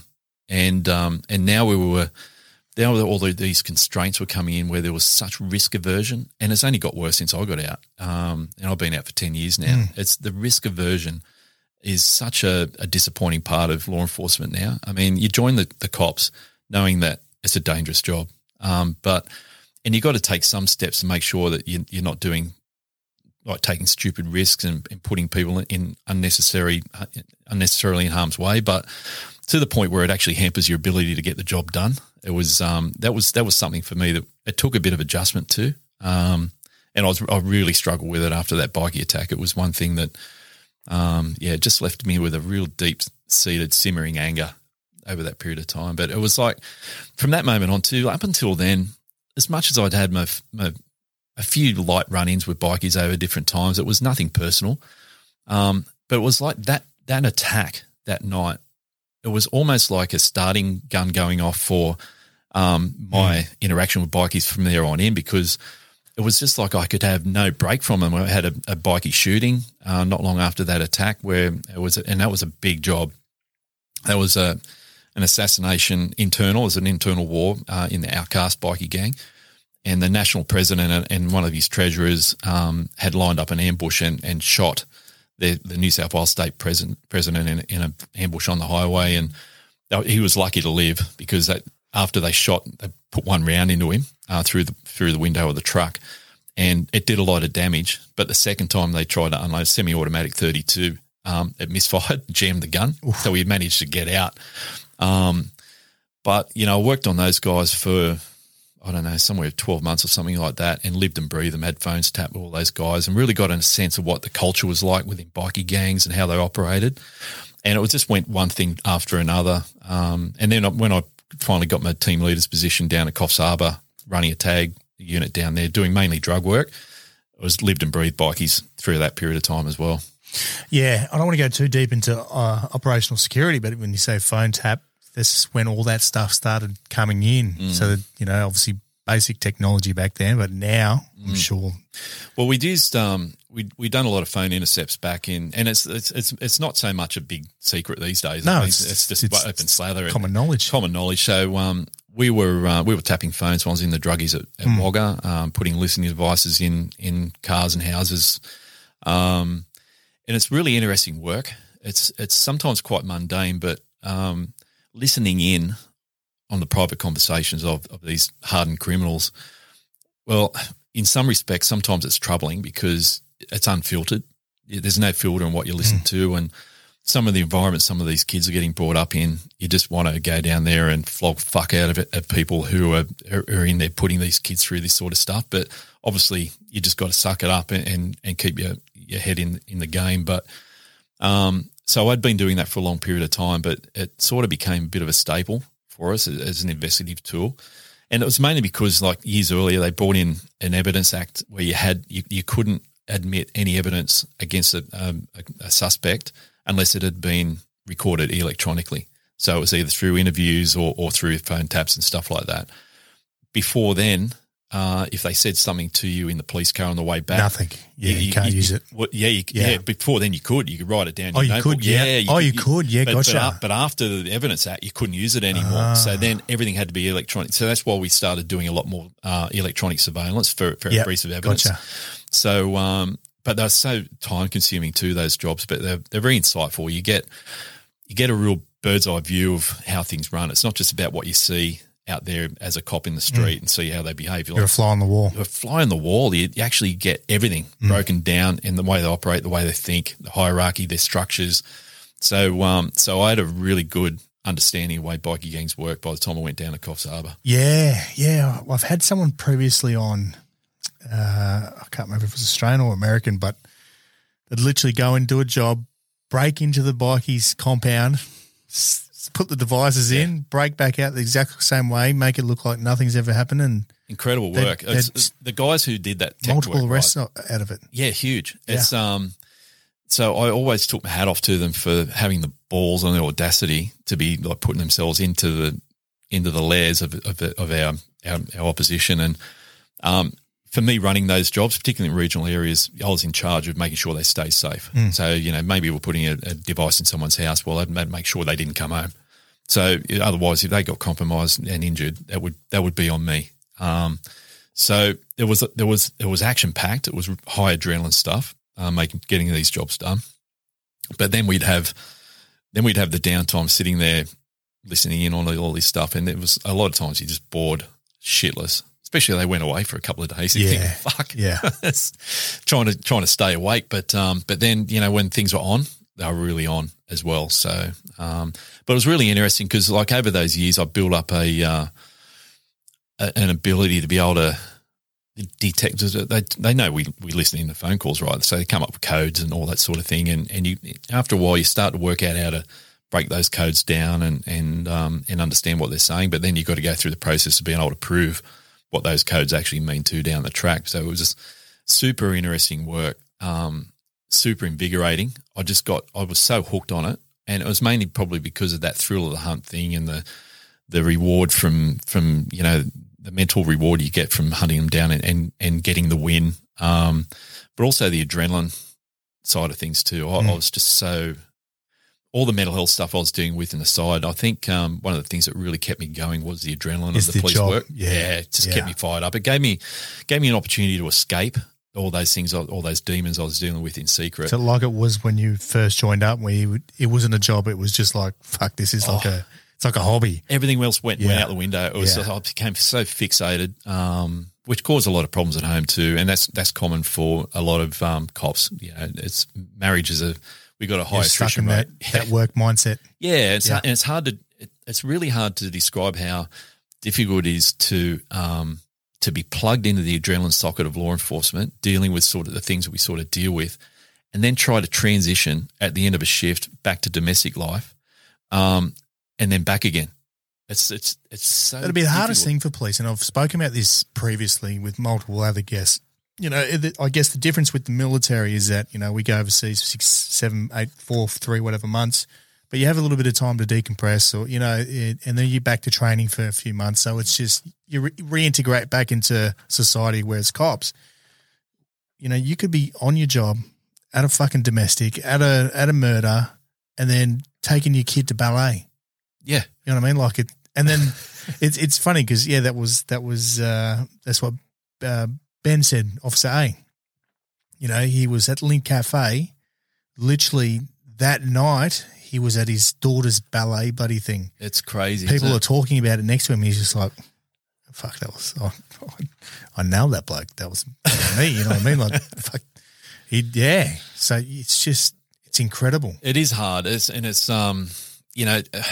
guess I failed a lot in managing that transition. So, over those years, I'd And I think it depends on your relation to, if you're married and the strength of that relationship. And I never shared anything about what I did at work, at home. It was partly, my wife at the time, we're divorced now. And what was she doing as a job? So she was basically stay-at-home mum for a lot of the time. And then when the kids went to school, she was just doing admin work for one of the public sector jobs. But so totally opposite sort of thing to what I was doing. And thankfully she didn't ask too many questions. But if she had, if I shared a lot more as well, she might have understood a lot of, like I was a big drinker, I was going out a lot after work and probably neglecting my marriage in a major way. So she might have at least understood, but I'm definitely not alone in so far as part of the reason why I wouldn't share is that was what I did at work. That was the evil side of humanity out there. At home, it was my sanctuary. It was where I could go back, have some sort of respite, and I didn't want to poison my sanctuary by bringing in the stories of the stuff I was dealing with out there. So it is a really difficult thing to try to manage that transition between domestic life and the professional side of things. But I honestly did not do a very good job of it. And I don't blame myself. I don't say that with any sense of self-pity or anything. It was just, I got dealt a set of cards and I played them as best I could. I tried to survive it. And that's basically the way I did it. So yeah, it was really tricky trying to manage that. Yeah, of course, mate. Booze never helps as well. Oh, totally. But it was sort of, the booze was that camaraderie and everything we talked about and the adrenaline socket. It was an extension of that. Yeah. It was sort of, and a part of that was to, I really felt like my workmates were the only people in the world who truly understood me. So that's why I wanted to spend more time when it didn't matter if it was at work or out the pub afterwards. It was where I could truly be myself. And so that was an attraction to it, but also the grog.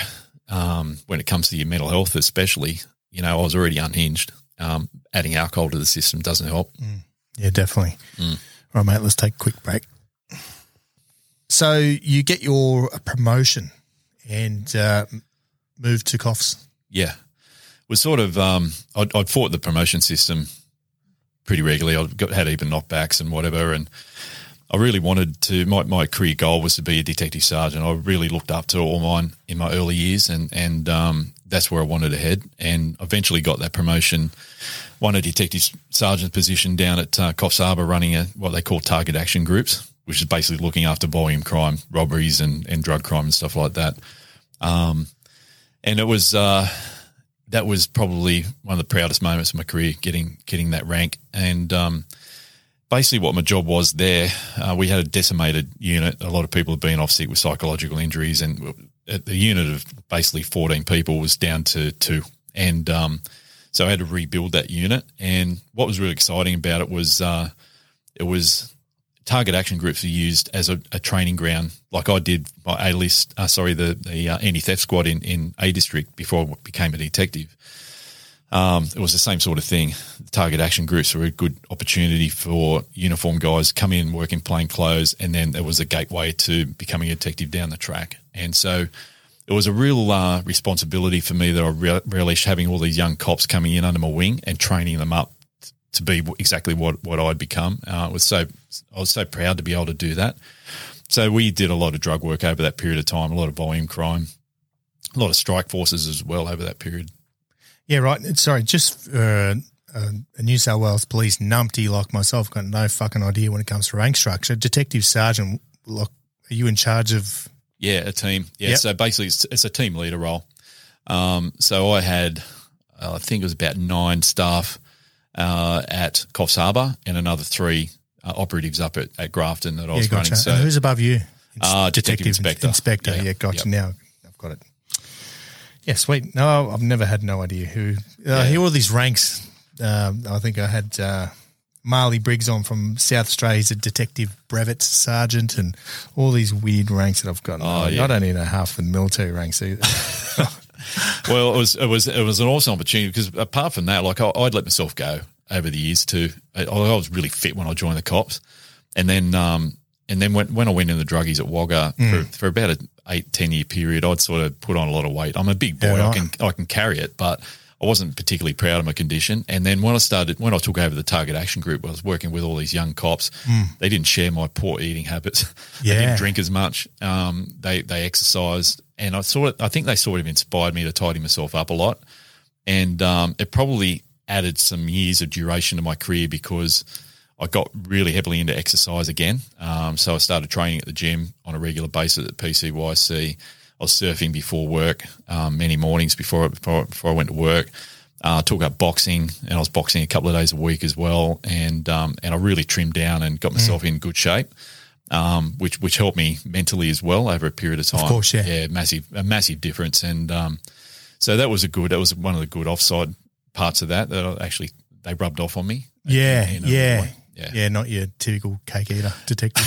I think I got up to about, so I was not 79 kilos when I joined the police as an 18-year-old, and I got up to about 114 kilos Holy or something shit. like that. And it wasn't like a full-on Chief Wiggum. And it wasn't my brother, it's muscle. It was like I was carrying. Yeah, I wasn't rotund. I've got a big frame like him, but it was sort of. I definitely wasn't. I look back at some of those photos now, and I'm absolutely appalled.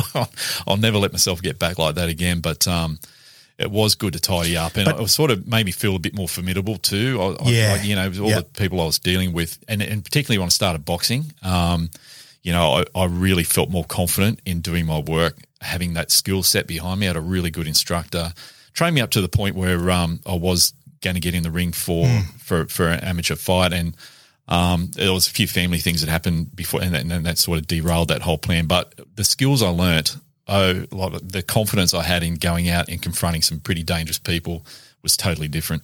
When did that weight gain start?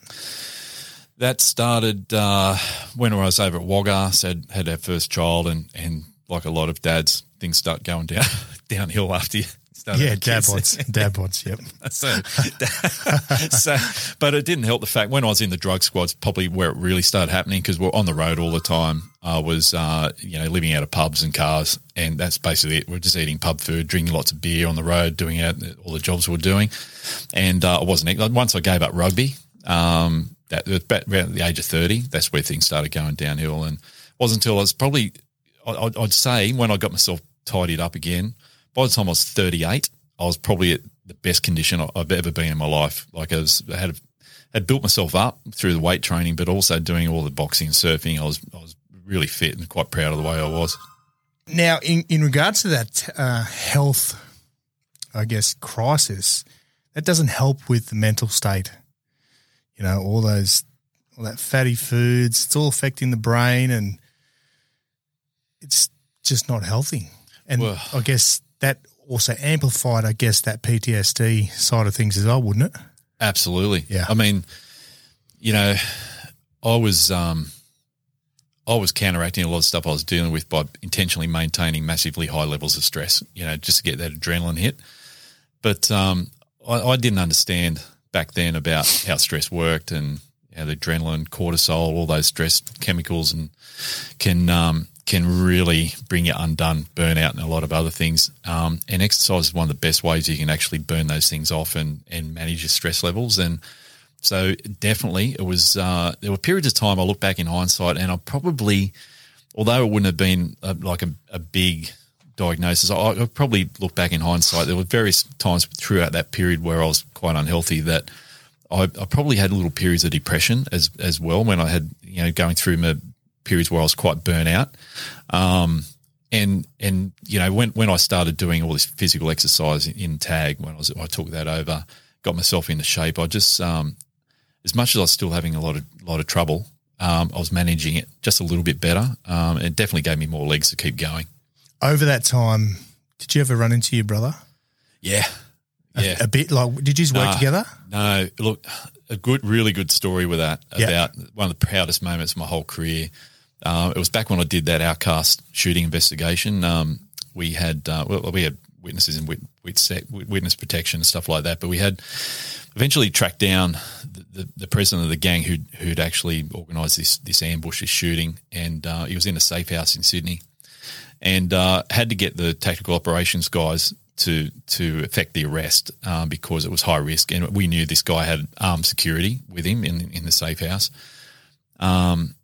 Anyway, we did made contact with a negotiator in the morning. I was in the command post when they did it in a car, and he, as usual, as soon as he heard it was the cops, hung up the phone, and then straight away they put a plan into action.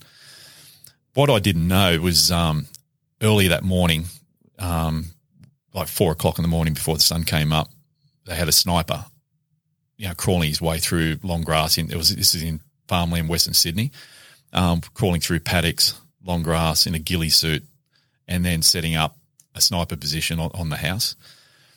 When they eventually got our bikie in handcuffs, they called us down to do the handover.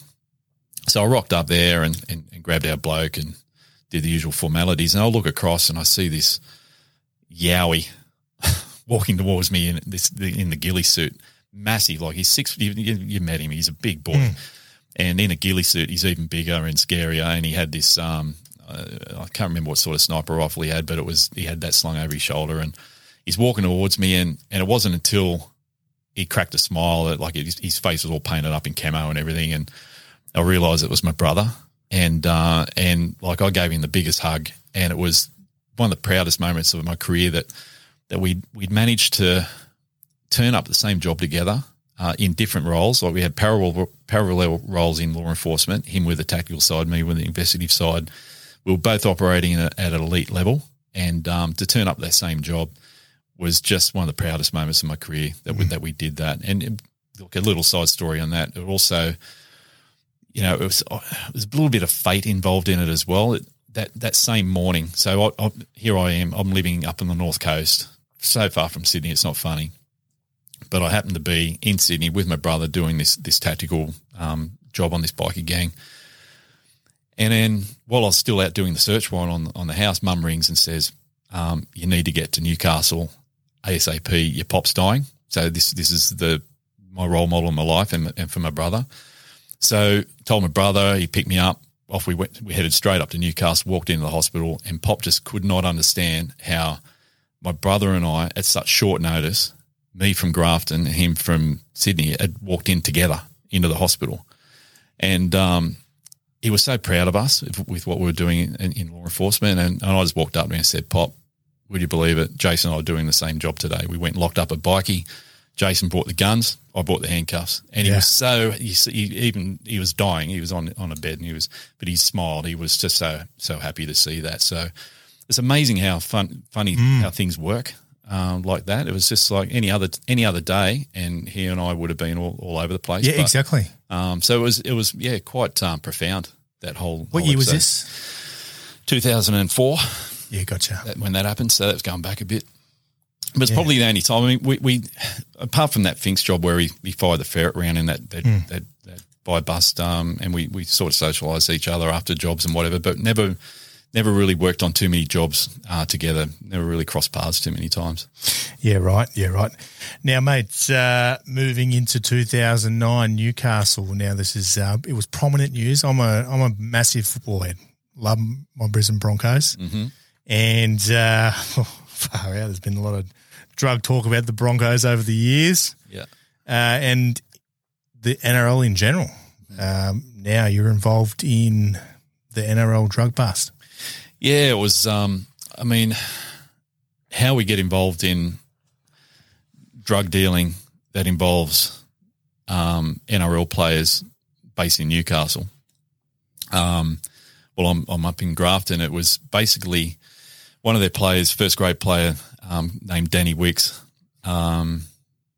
he's from Grafton and his family are up there. And anyway, my operatives up in Grafton were getting some information that they were involved in this drug dealing network, the syndicate basically operating from Newcastle to Grafton. And long story short, we kicked off the job and we got phones tapped of Danny and also his brother and a couple of others, and we sort of sat back on it and watched it all unfold over a 6 to 8 month period. I can't remember exactly how long we were doing that surveillance work on them, but it gave me a real insight into how prevalent and how big a problem the illicit drug use in general in elite sports is. Definitely. It's really under the table a lot. It's only when there's a bit of a scandal that it'll blow up in the media and people start asking questions about it. But gave me a real insight into a lot of things with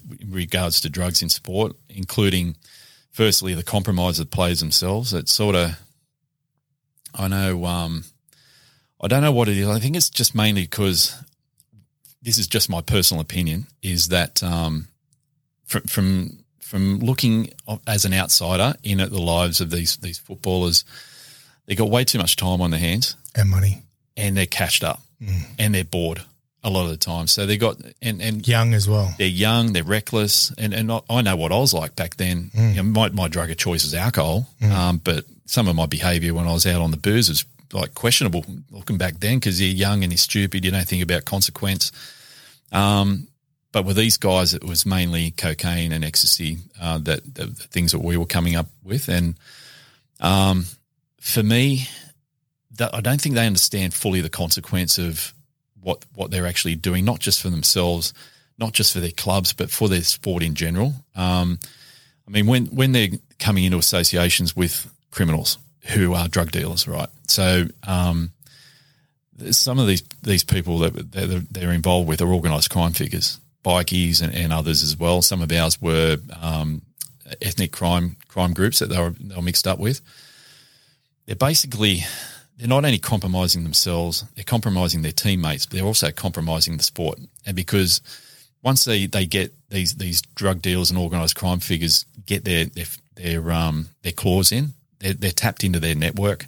They get information on sports, and not saying this happened in our job, but they do get information on sport events and with gambling and all those sort of things too. And they're basically compromising the sport itself through their connections in the criminal world that they're associating in.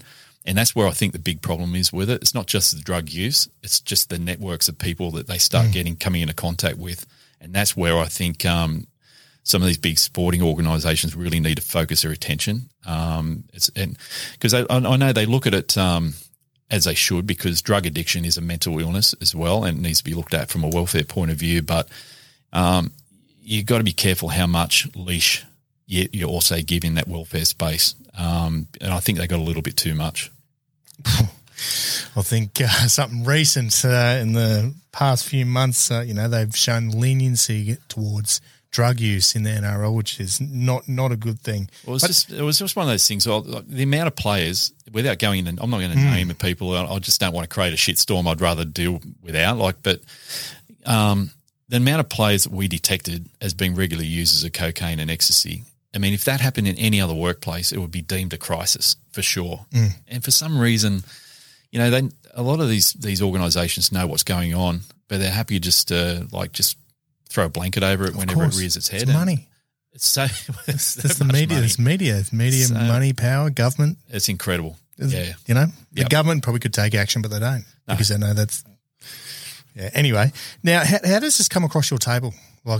This job. Yeah, One who's Danny? I know a little bit about the story, but where does he make his connects? Where is he getting these drugs from? Oh, so he was tapped into an ethnic crime gang here down in Newcastle, and they're not just in Newcastle, but they had a big network here. And I don't know how this all started for him. I had no idea, and I've never really sat down with him and talked about it, to be quite honest. And but all I know is that he allowed this. Going back a little bit, I think a lot of it happens because these guys, when they get all connected with gangsters and whatever, it pumps them up, makes them feel like they're tough guys, and I know all these people and whatever, and which is a bit disappointing. But he was associating with Gladiators Outlaw Motorcycle Gang as well in various levels with that. But it was mainly a lot of the jobs that we run. We get information, and my bread and butter tool over all the years of being a detective was having criminal informants out there, and there's no secret that that's what we do. It's the same. I've seen cops roll over on cops in the past. Everyone's got a price. It's just a matter of finding it. And for me, my bread and butter tool for all my investigations over the years, particularly with drugs, was actually having a really good network of informants. So you get information over time, and then you sort of follow it down all the different rabbit holes it might take you. And that's basically what happened with Danny's job as well. Started out pretty low level, but the more we got into it and the more we followed it, the more rabbit holes we went down, the bigger it got, to the point where we had to bring in some of the detectives down here in Newcastle to help out, because it was just getting too big for us to handle. But we had to be really careful with how many people we involved in the job because of the high-profile nature of our targets. It was just so much risk of seepage, of people finding out that we're actually running this job, and particularly with league. Like, there's a lot of serving cops that are heavily involved in rugby league and the word down here in Newcastle. And not that I would ever call into question anyone's integrity, you just don't take the risk. It was one of those things that even my own crew, because I'm the team leader, but I had to take myself largely offline to do this job with the guy that I was working with at Grafton. And even my team members would be saying to me, like, what are you working on? You're off doing secret squirrel stuff. What's happening? And I'd say to them, well, if I tell you, and then this job gets blown because someone's opened their mouth, do you want to be the person that they come looking at when they do the internal affairs investigation? And they just go, oh, okay, don't want to know then. So we had to keep it so secret. Like, he and I, when we worked that job up together, worked out of my rumpus room in my house. Like, we weren't even working it up at the police station. We were totally offline to get it done. It was just so much, the secrecy to it and the confidentiality about how tight we had to keep it was just beyond anything I'd ever worked on before. I mean, with bikies and stuff like that, you can work openly in your office and everyone can know because you trust your workmates, they're not going to say anything. But with this, there was just too much risk of someone knowing somebody, particularly down here in Newcastle, where it's a pretty small town. It's big, but everyone small. knows everyone. Everyone knows everyone, and so it was very interesting. It was a real delicate balancing act between making sure we could get the job done, but doing it with the least amount of people knowing about it, which was a balancing act in itself. What was the result? Yeah, we ended up we charged Danny with some serious amphetamine dealing charges. There was a lot of other drug stuff as well. Charging with dealing out heaps of like a large amount of ecstasy over the Mad Monday celebrations that the team had, and I think it was about 8 people we charged originally with a whole heap of serious drug charges, including his brother, and one of the organised crime figures down here in Newcastle. There's 2 of them, including another football player, who were acquitted at down the track. So 6 were convicted. Danny went to jail for, I think it was about 18 months. And from what I gather, not that I keep track on it, but I have heard over time he's doing really well with his life now. He's sort of doing some great stuff up there on the North Coast, that's also good to hear. That's good, mate. That's good. Now, from here, back into the bikie side of things. You can't stay away, mate. You can't stay away. You far out, mate. Yeah. So strike force, so this is where all these strike forces start coming into play with the New South Wales Police, a bit more structure within the organised crime. So with strike forces, the reason we set them up is mainly to manage the administrative side of the investigations, and it's so you get a computer generated code word for you. So for Danny's job with the NRL, I think it was Strike Force Wellham or something like that, and for this next one with the Lone Wolves, it was Strike Force Oriental. So we don't make up the names. The computer spits them out. Oh, it's like the old rap name generator on Google. I would have come up with something far more creative. I know, Oriental, bloody hell. So, it sounds like we're doing an Asian organised crime job. But it absolutely was not. So, look, what had happened, I'd run 3 teams. So I were on a tenure, these recruits that I'd run through the tag and train them up, and look, so many of them, about 30 of those guys over a period of the 3 teams that I ran through over their set tenure periods, like they'd get to their 2 years and then I'd get a new team and train them up, and then they'd be out. And it was some of the proudest moments of my whole career was when those guys that I'd trained actually became qualified detectives like me. It was like leaving a legacy, which was something really special. But about the 5-year, it was only just after doing the job on Danny Weeks and the NRL stuff, I started to get a bit burnt out and a bit tired again. I think it was just that continual doing the same stuff. I've always been one of those blokes. I don't think I've ever sat in the one seat for more than 6 years, and I've had to move on to somewhere else. Anyway, the boss had offered me a detective sergeant's position at Coffs Harbour, so it was only a sideways move, but it was back to CI, doing serious criminal investigation work, and I sort of took it on because, like I said before, I was burying myself in my work and chasing the adrenaline and neglecting the family to a large degree, and I thought, well, if I can go back to the detectives now, I can just manage investigations of other people and not go out and be so active in my own. But I mean, it was only 2 months after going back into the CI, I had my first homicide again, and there was a brutal murder of an Indigenous lady up at Iluka, up on a beach up there, which is pretty well documented in the media. But so I was straight back into it. I was out there just right in the thick of it again. So much for sitting back and managing investigations with others. But it was around that same time that murder happened. There was an armed robbery on a cash and transit security guard up in Coffs Harbour, and that's right, yeah.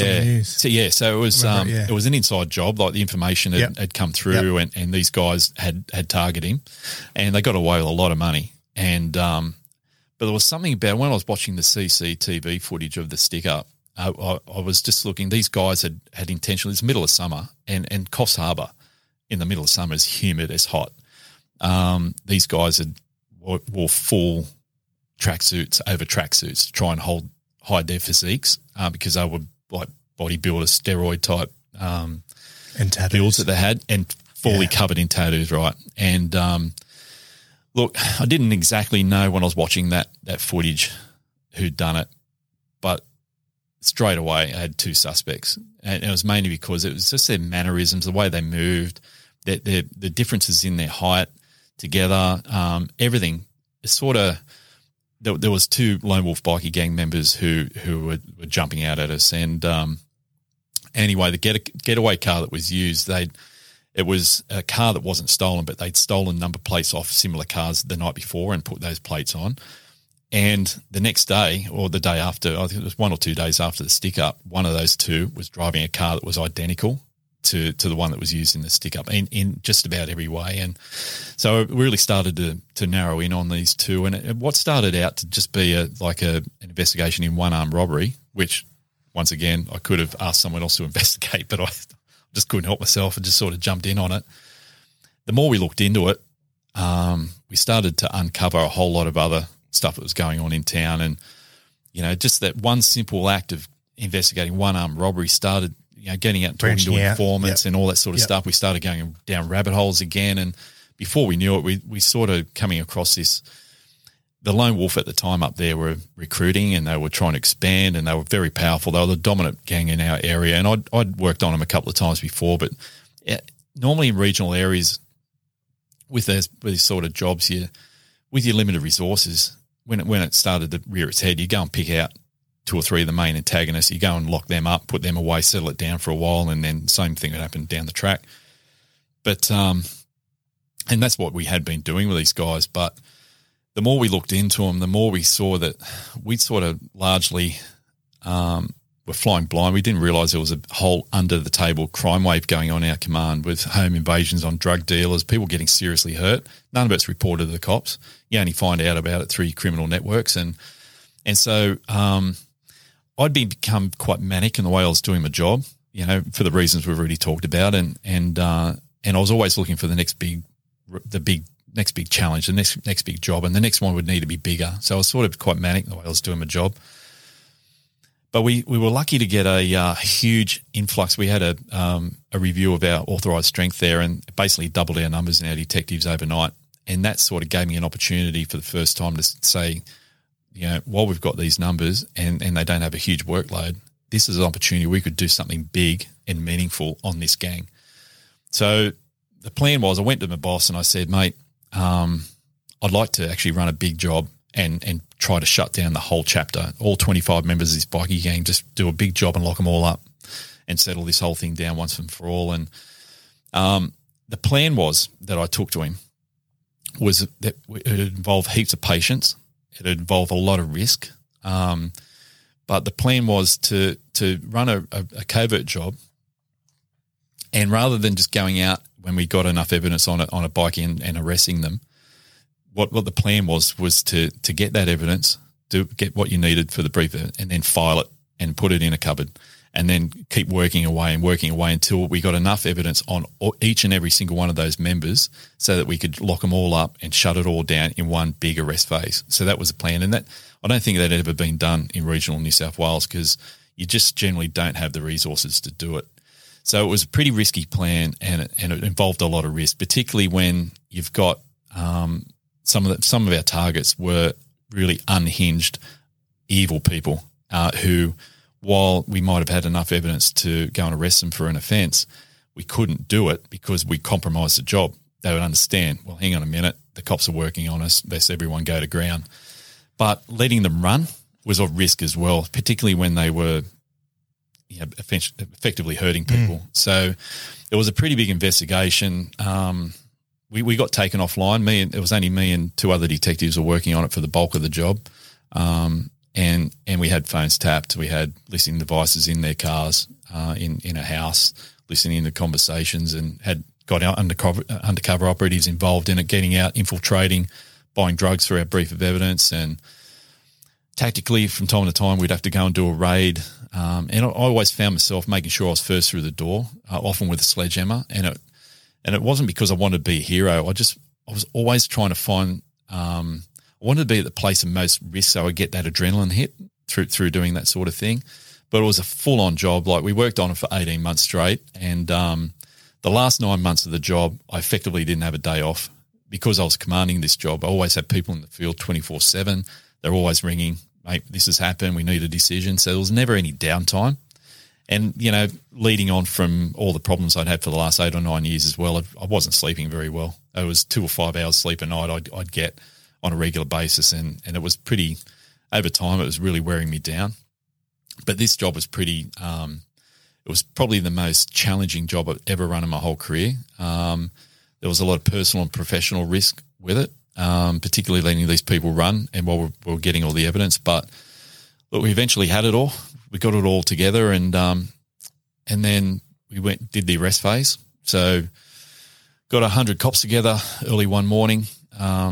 We had one last little undercover job we had to do with buying a significant amount of amphetamine from one of these guys, and once we got that, it was all game on the next day. So yeah, right. And so that led to 13 early morning raids. Yeah, we had it was a logistical nightmare, but we had that many cops. We actually had to roster a uniformed bloke to do traffic duty that morning when we were getting everyone sorted out for the briefing. And it was we had a briefing at the local airport out there, and it was pre-dawn. It was 4 or 5 o'clock in the morning. It was really dark. Simultaneous. Yeah, so we got them all together and did the briefing, and then we sent. So we had Raptor, the bikie squad. We had tactical guys like from my brother's unit. We had drug dogs, firearm dogs, everything that we needed was there.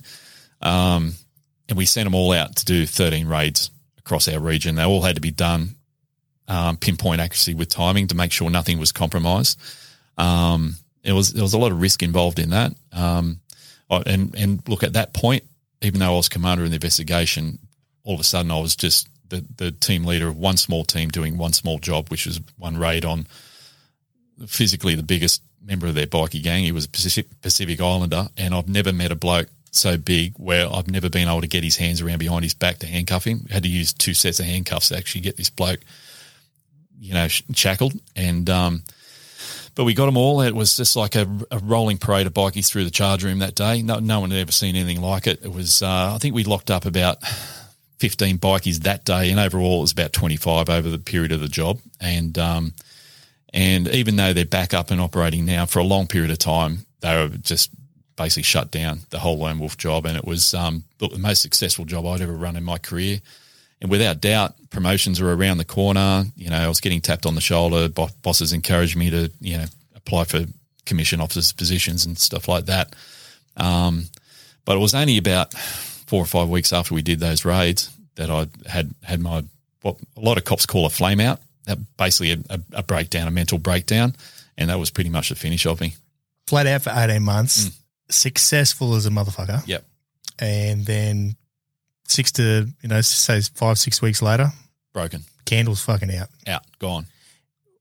Run us through that 6 weeks off. Were you in the office still working? Yeah. It was incredible to look back on it. It was like I'd been unwell for a long, long time. But I managed to sort of using all those maladaptive coping strategies, alcohol, stress, adrenaline, just to keep a lid on it. But what happened was I remember the day of the raids, I got up to do my briefing. So a couple of commanders had their chop and they threw it over to me, to all these cops to inspire them to go out there and get stuck in. And I remember like standing in front of all those cops in that briefing room, and for the first time I didn't have that massive rush of excitement, with that briefing, and I felt quite flat. And I remember, and I couldn't work out what it was. I just had no idea what was going on with me that morning. And when we were doing all the charging at the police station, I remember looking out my office window and I looked down in the courtyard, and a few of the uniformed blokes had brought in this massive framed portrait of a lone wolf head. And I looked, this is a perfect opportunity. So I got my team, the two guys I've worked this through with, who our bonds were just unbelievable after doing this job together. It's something you never forget for the rest of your life. And I said, let's get down and get our photo taken with that frame. And I look at that photo now, and I look at it, and everyone looking at me that day and they were looking at me at that photo, no one could have had a clue how I was actually feeling, because I had a massive smile on my face. I looked like I was larger than life, on top of the world. But actually when that photo was taken, I felt really flat, and I felt nothing positive for what we just achieved. And the normal levels of euphoria that I would normally experience after a job like that were non-existent. And it really worried me. That night, we're out on the town having a few beers, doing the victory roll, and guys are yelling out speech, and I just didn't feel inspired. And basically what happened from there on in, every day got worse over the next 4 to 5, 6 weeks. My mood plummeted so hard and fast, there was nothing I could do to stop it. I was getting, my sleep went from 2 to 5 hours for a night, almost to 0, having panic attacks at night while I was in bed, then having the front up, put my gun on, get out there, lock up another couple of bikies or interview witnesses or whatever. I was having a lot of trouble like putting on the facade, and it was taking so much energy to actually fake it that I was actually doing okay, but I wasn't. But look, in the end, over that period of time, I just went down so hard. Eventually I thought to myself, mate, you've lost control of this now. Now you need to actually do something about it. Got online and checked up a few things on Black Dog website, and I did a couple of online tests, and it was all saying, mate, this isn't good. You're in trouble. So I made an appointment with our EAP provider, and that's a bit hit and miss sometimes with EAP, but I got lucky, and they sent me. What is that? EAP is an employee assistance program where you confidentially can ring up and get put in touch with through the police? Psychologist. Yeah, yep. And a lot of workplaces have got it. And they put me in touch with a clinician, thankfully, that was really trauma informed, which is so important in this space. The clinician's got to have a real good knowledge of your particular psychological challenges, and trauma, particularly with trauma, is such a big thing. And I got really lucky, and she told me some things in doing the assessments. Like I got a diagnosis pretty much straight away of having severe depression and also some severe anxiety. And they were looking at PTSD as well. They don't rush into diagnosis with that. It takes some time. Anyway, I remember going home after that appointment, and I told my wife about it. And I was chopping up veggies in the kitchen. I used to do most of the cooking at home. So this is, you're remarried? No, I was still married at that point. Gotcha. Years later, I got divorced. Yep. So actually, my marriage survived all through all this stuff, right? And I remember I was telling my wife about the appointment, just chatting away normally 1 minute while I was chopping up broccoli and carrots. And the next thing, all I remember is I collapsed over the counter, and I was howling and bawling and my eyes out like I could not stop. It was just, the crying that I was doing was so intense I couldn't breathe from it. And that had never happened to me in my whole career. And so here I was, complete mess, and I was so ashamed as well. I didn't want my wife to see me like that. I ended up getting put to bed without dinner in that state that night. And the next day, I was just way too broken to go to work. I just couldn't face it. So I called up work and I went off sick. And there was a shift supervisor. I didn't have to talk to any of my workmates. It was shift supervisor. Called off sick, can't make it, mate. But I didn't declare mental health problems. It was like you probably have a gas. It was like going off with the flu. Just saying you're crook. I'm crook. I've got the flu. And next day, exactly the same. Just couldn't face it. Called off sick with the flu again. But thankfully, my direct line supervisor, he was a detective senior sergeant, so he's one above me. He was also one of my best mates, Radar, and he sometimes it's the things for us as workmates, peers, colleagues, family members even. Sometimes it's just the little things a bit out of character for people as you know them that should get your attention, and that did happen for him. Like, you know, everyone knew, even if I was struggling with pneumonia, I'd be at my desk working. And 2 days in a row, I'd just gone off sick with the flu. And so Radar just thought, hang on, something not right here. Instead of just picking up the phone and talking about it over the phone, because I would easily blame him off over the phone. End up on the doorstep. Yeah. Yep. He organised. So he dragged me down at a coffee shop. And because of that, I couldn't hide it. He could see it on my face. I was so busted. And so I had to fess up to him. And I told him what had happened. I had this big mental breakdown, which, by the way, after having a really good psychotherapist mate of mine said, Craig, I often hear you talking about the episode of your mental breakdown, but he said, could I suggest you look at it in another way? And I said, how's that, Ernst? And he said, could you describe it as being a mental breakthrough? And I thought it was such a profound moment because he was right. Now you're fessing up. It needed to happen, right? So Radar eventually, I was fighting black and blue about taking any time off work. I'd actually been to the doctor the day before and he recommended, he was going to give me a certificate for a month. I said, I can't do it, mate. No way.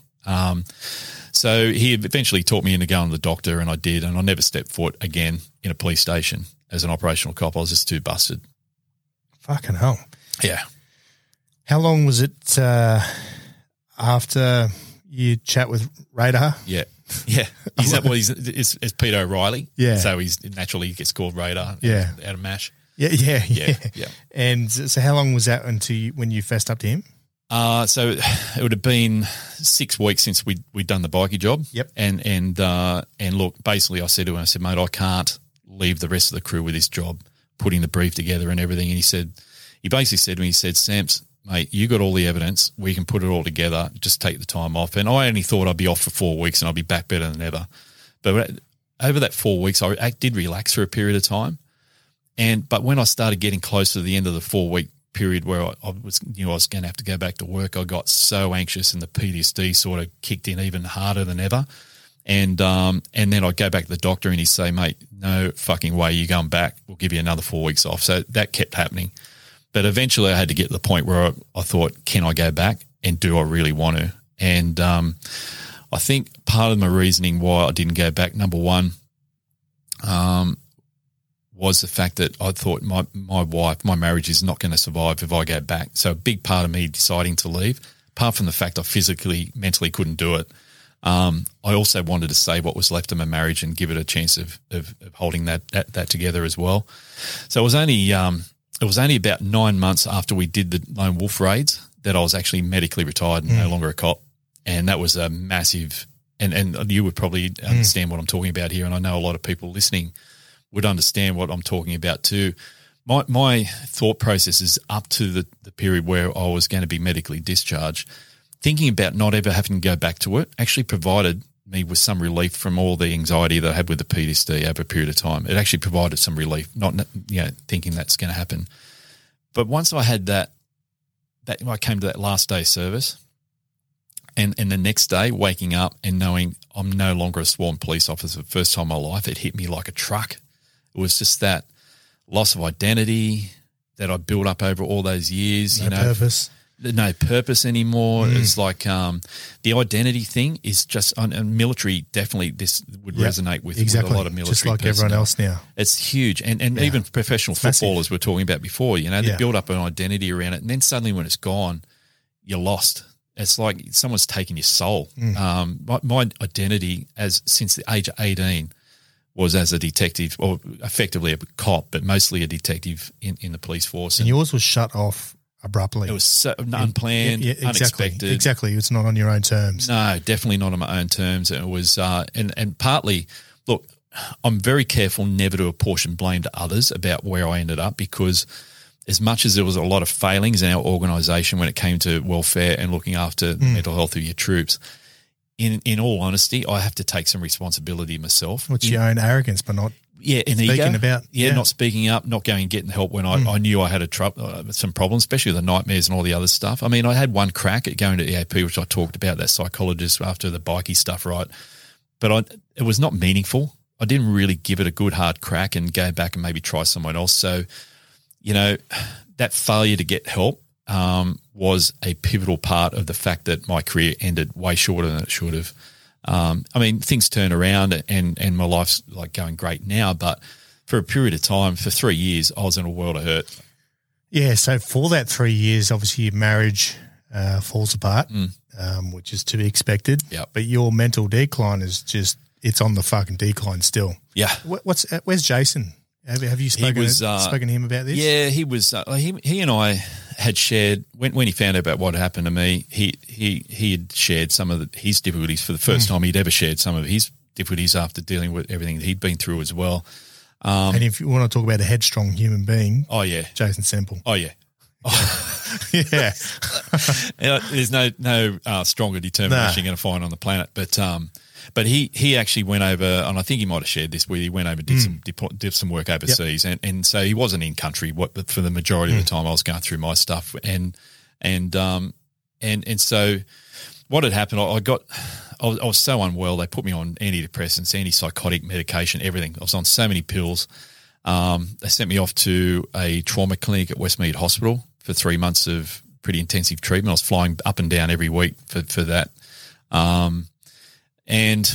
But basically for that, after I was discharged from the police force, my problems only just got worse. It was, on top of depression and the PTSD, I now had grief to deal with as well, because you grieve that lost identity. It's like losing someone close to you. And because I didn't understand that, I probably didn't process it properly.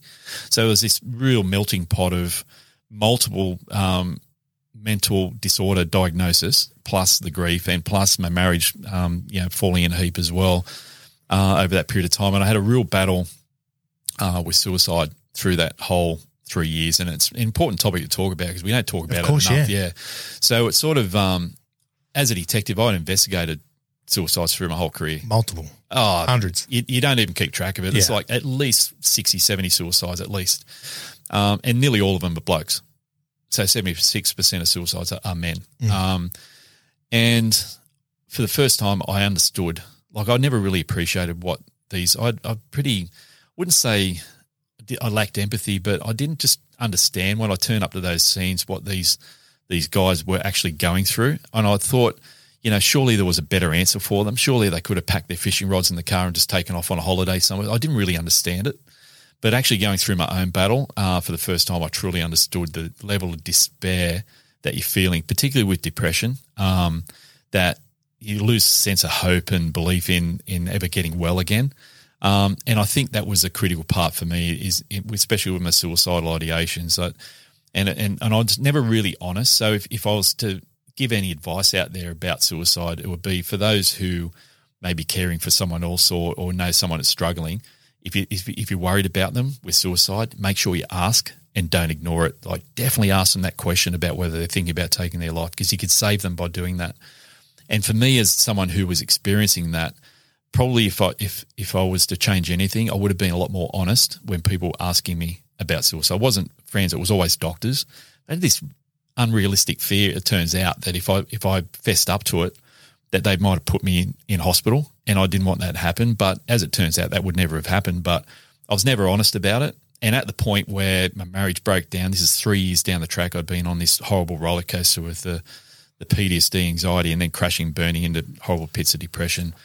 Marriage fell apart, and then I acted on those suicidal thoughts, and I ended up in a hospital emergency ward. But obviously I'm pretty lucky because I'm sitting here happy as Larry, and I'm back to having a good, successful life now. But, at the end of the day, none of that would have happened if I had have put my hand up all those years earlier. And it was funny, when I was at the trauma clinic at Westmead, they did two days of assessment on me before I was accepted into the program.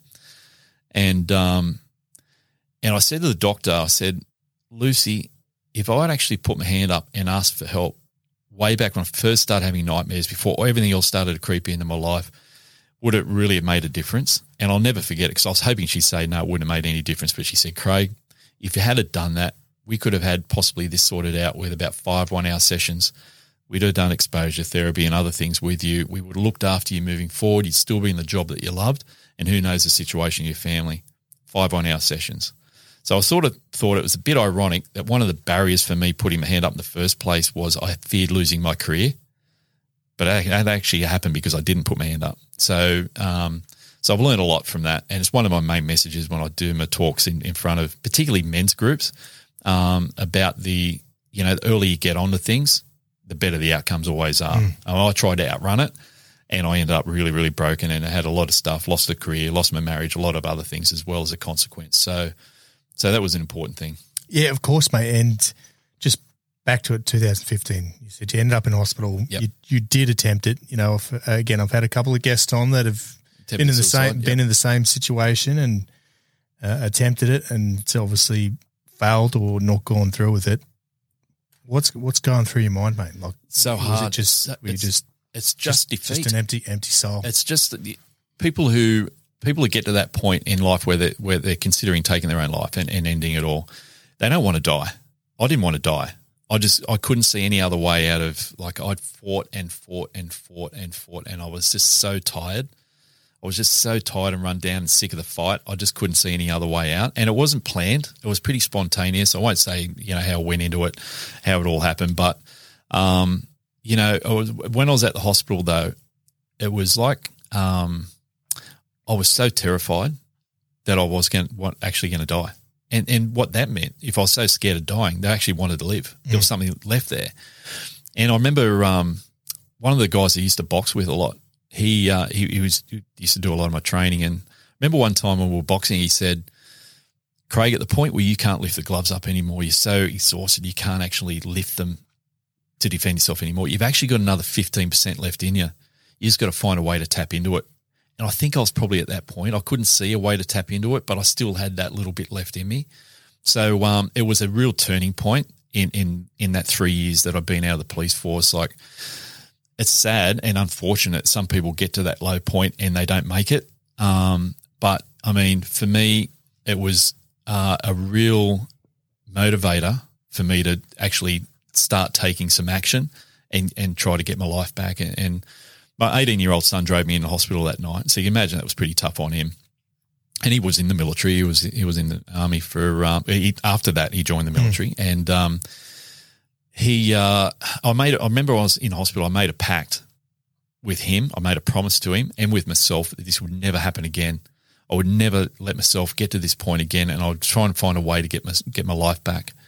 And that was, I'm a bit of a bullfed. Sometimes I've got to hit the lowest point before I start looking up, and that's what happened. And after I was released from hospital, I pretty much every day for the next week, I sat at home in my lounge room in quiet reflection, and I basically worked everything out. Like, I sat there with a notepad and pen, and I wrote down everything that I thought had led me to be in this low point. I left nothing out. And while I was doing that, I actually considered that over the 250 hours of clinical sessions I had with all these doctors over those 3 years, they'd tried to teach me heaps of different strategies that they said would help in my recovery. And so I went and got all the homework. The problem with it was, and this is quite common, these strategies have been taught by different people in different places over a long 3-year period, but no one ever pulled it together and come up with some sort of goal-focused game plan for recovery, and that's so important.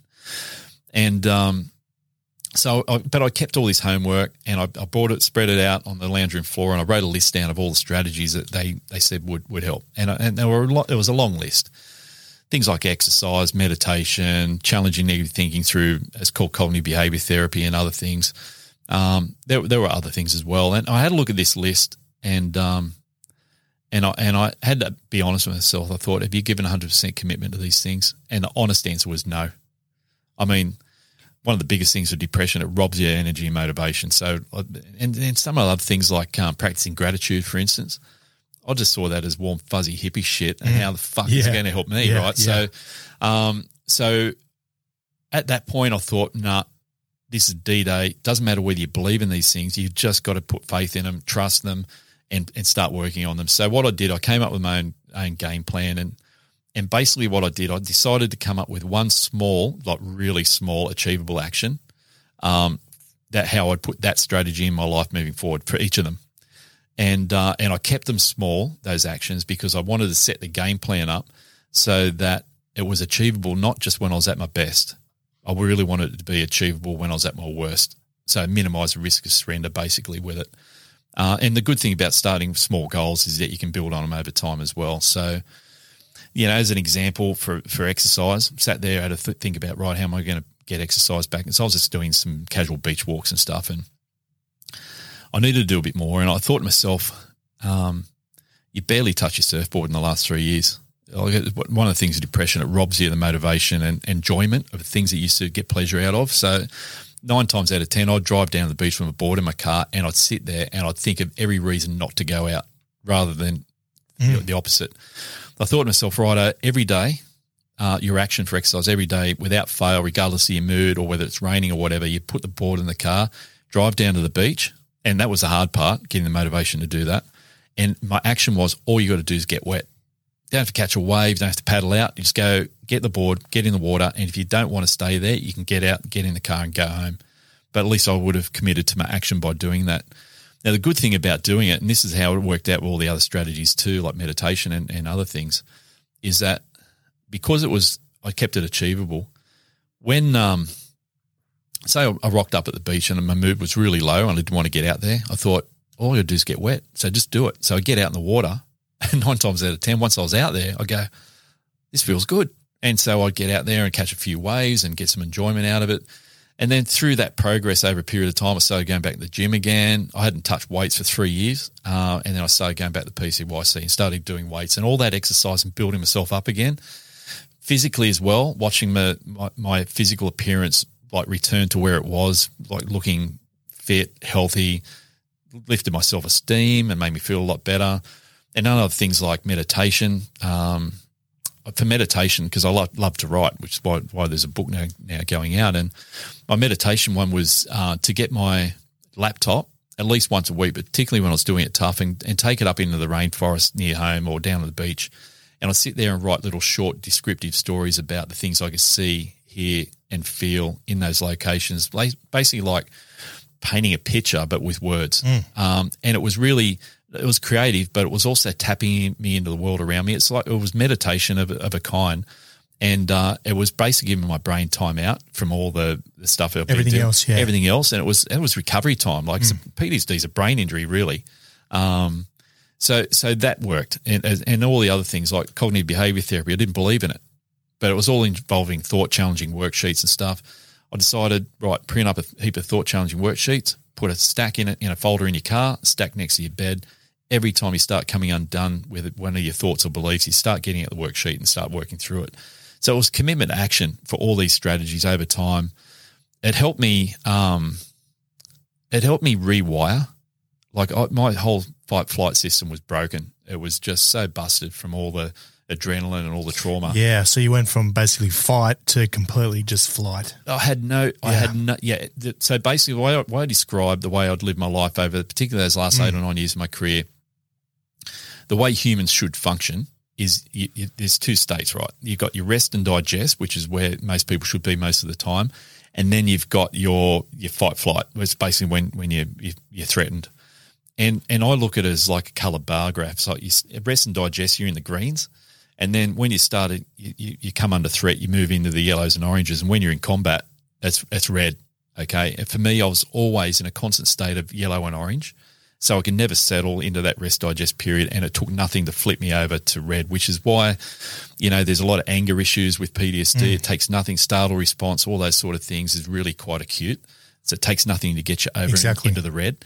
But what I was doing was particularly with meditation and mindfulness and exercise, it helped me rewire that whole fight-flight system. And I guess that's a lot of reasons why people don't have that motivation and commitment action is they don't believe that it's going to work, and they have that the lack of hope and belief is a key missing ingredient. And so I think for me, having that game plan, which is so important, and I'd use game planning now for every adversity I ever faced in my life, because basically what had happened, I'd had 3 years where I'd had a real negative victim mindset, that I had no control over my life. I had to prove to my doctors every month that I was unwell, insurance companies for work cover, everything. And what that did was just reinforce this negative victim mindset. Everyone else had control of my life. And by having to go and show doctor certificates all the time, you're basically reinforcing the message that you're unwell. So for me, writing out my game plan, it gave me an opportunity to take back a bit of that control and have some sort of, because I set goals for myself, I had, once again, a bit of a sense of hope and belief that, I had something to work towards and somewhere to get there. But a lot of that too, especially with the cognitive behavior therapy, it got me like learning how to retrain the way I think and in the moment. But it also got me when I got out of hospital, while I was thinking through my action for CBT, it got me thinking about the way I had been looking at my whole situation for those 3 years of being out of the cops. And one of the things I identified really quickly was that every single time someone asked me, Craig, why aren't you in police anymore? I'd say, it's because I suffer from PTSD and suffer from depression. And I had a really good think about that word suffer. And what I realised, every single time I used the word suffer, I was reinforcing a really negative message in my mind that I was a victim of these illnesses, which meant they had control over me. So I made a pact with myself that week when I got out of hospital, never to use that word suffer again, to say that now I live with PTSD and I live with depression. And even though it's only a subtle change, it implies, I guess, a message that, well, we now coexist rather than me being their victim, which means they don't have control over me. But it also implied acceptance, because for 3 years I've been fighting against these illnesses, not wanting to be unwell. And that set me back. It just kept relapsing because of that. But because of this acceptance, I actually started working with them, and from that came progress. That was a big part of the whole thing. But also with that, I thought I've got to try and turn what I had seen as a negative experience for those 3 years into something positive. And I really felt like I'd lost 3 years of my life after I left the police force. And I thought, you can't lose 3 years of your life. You've got to find a way to make them count for some reason.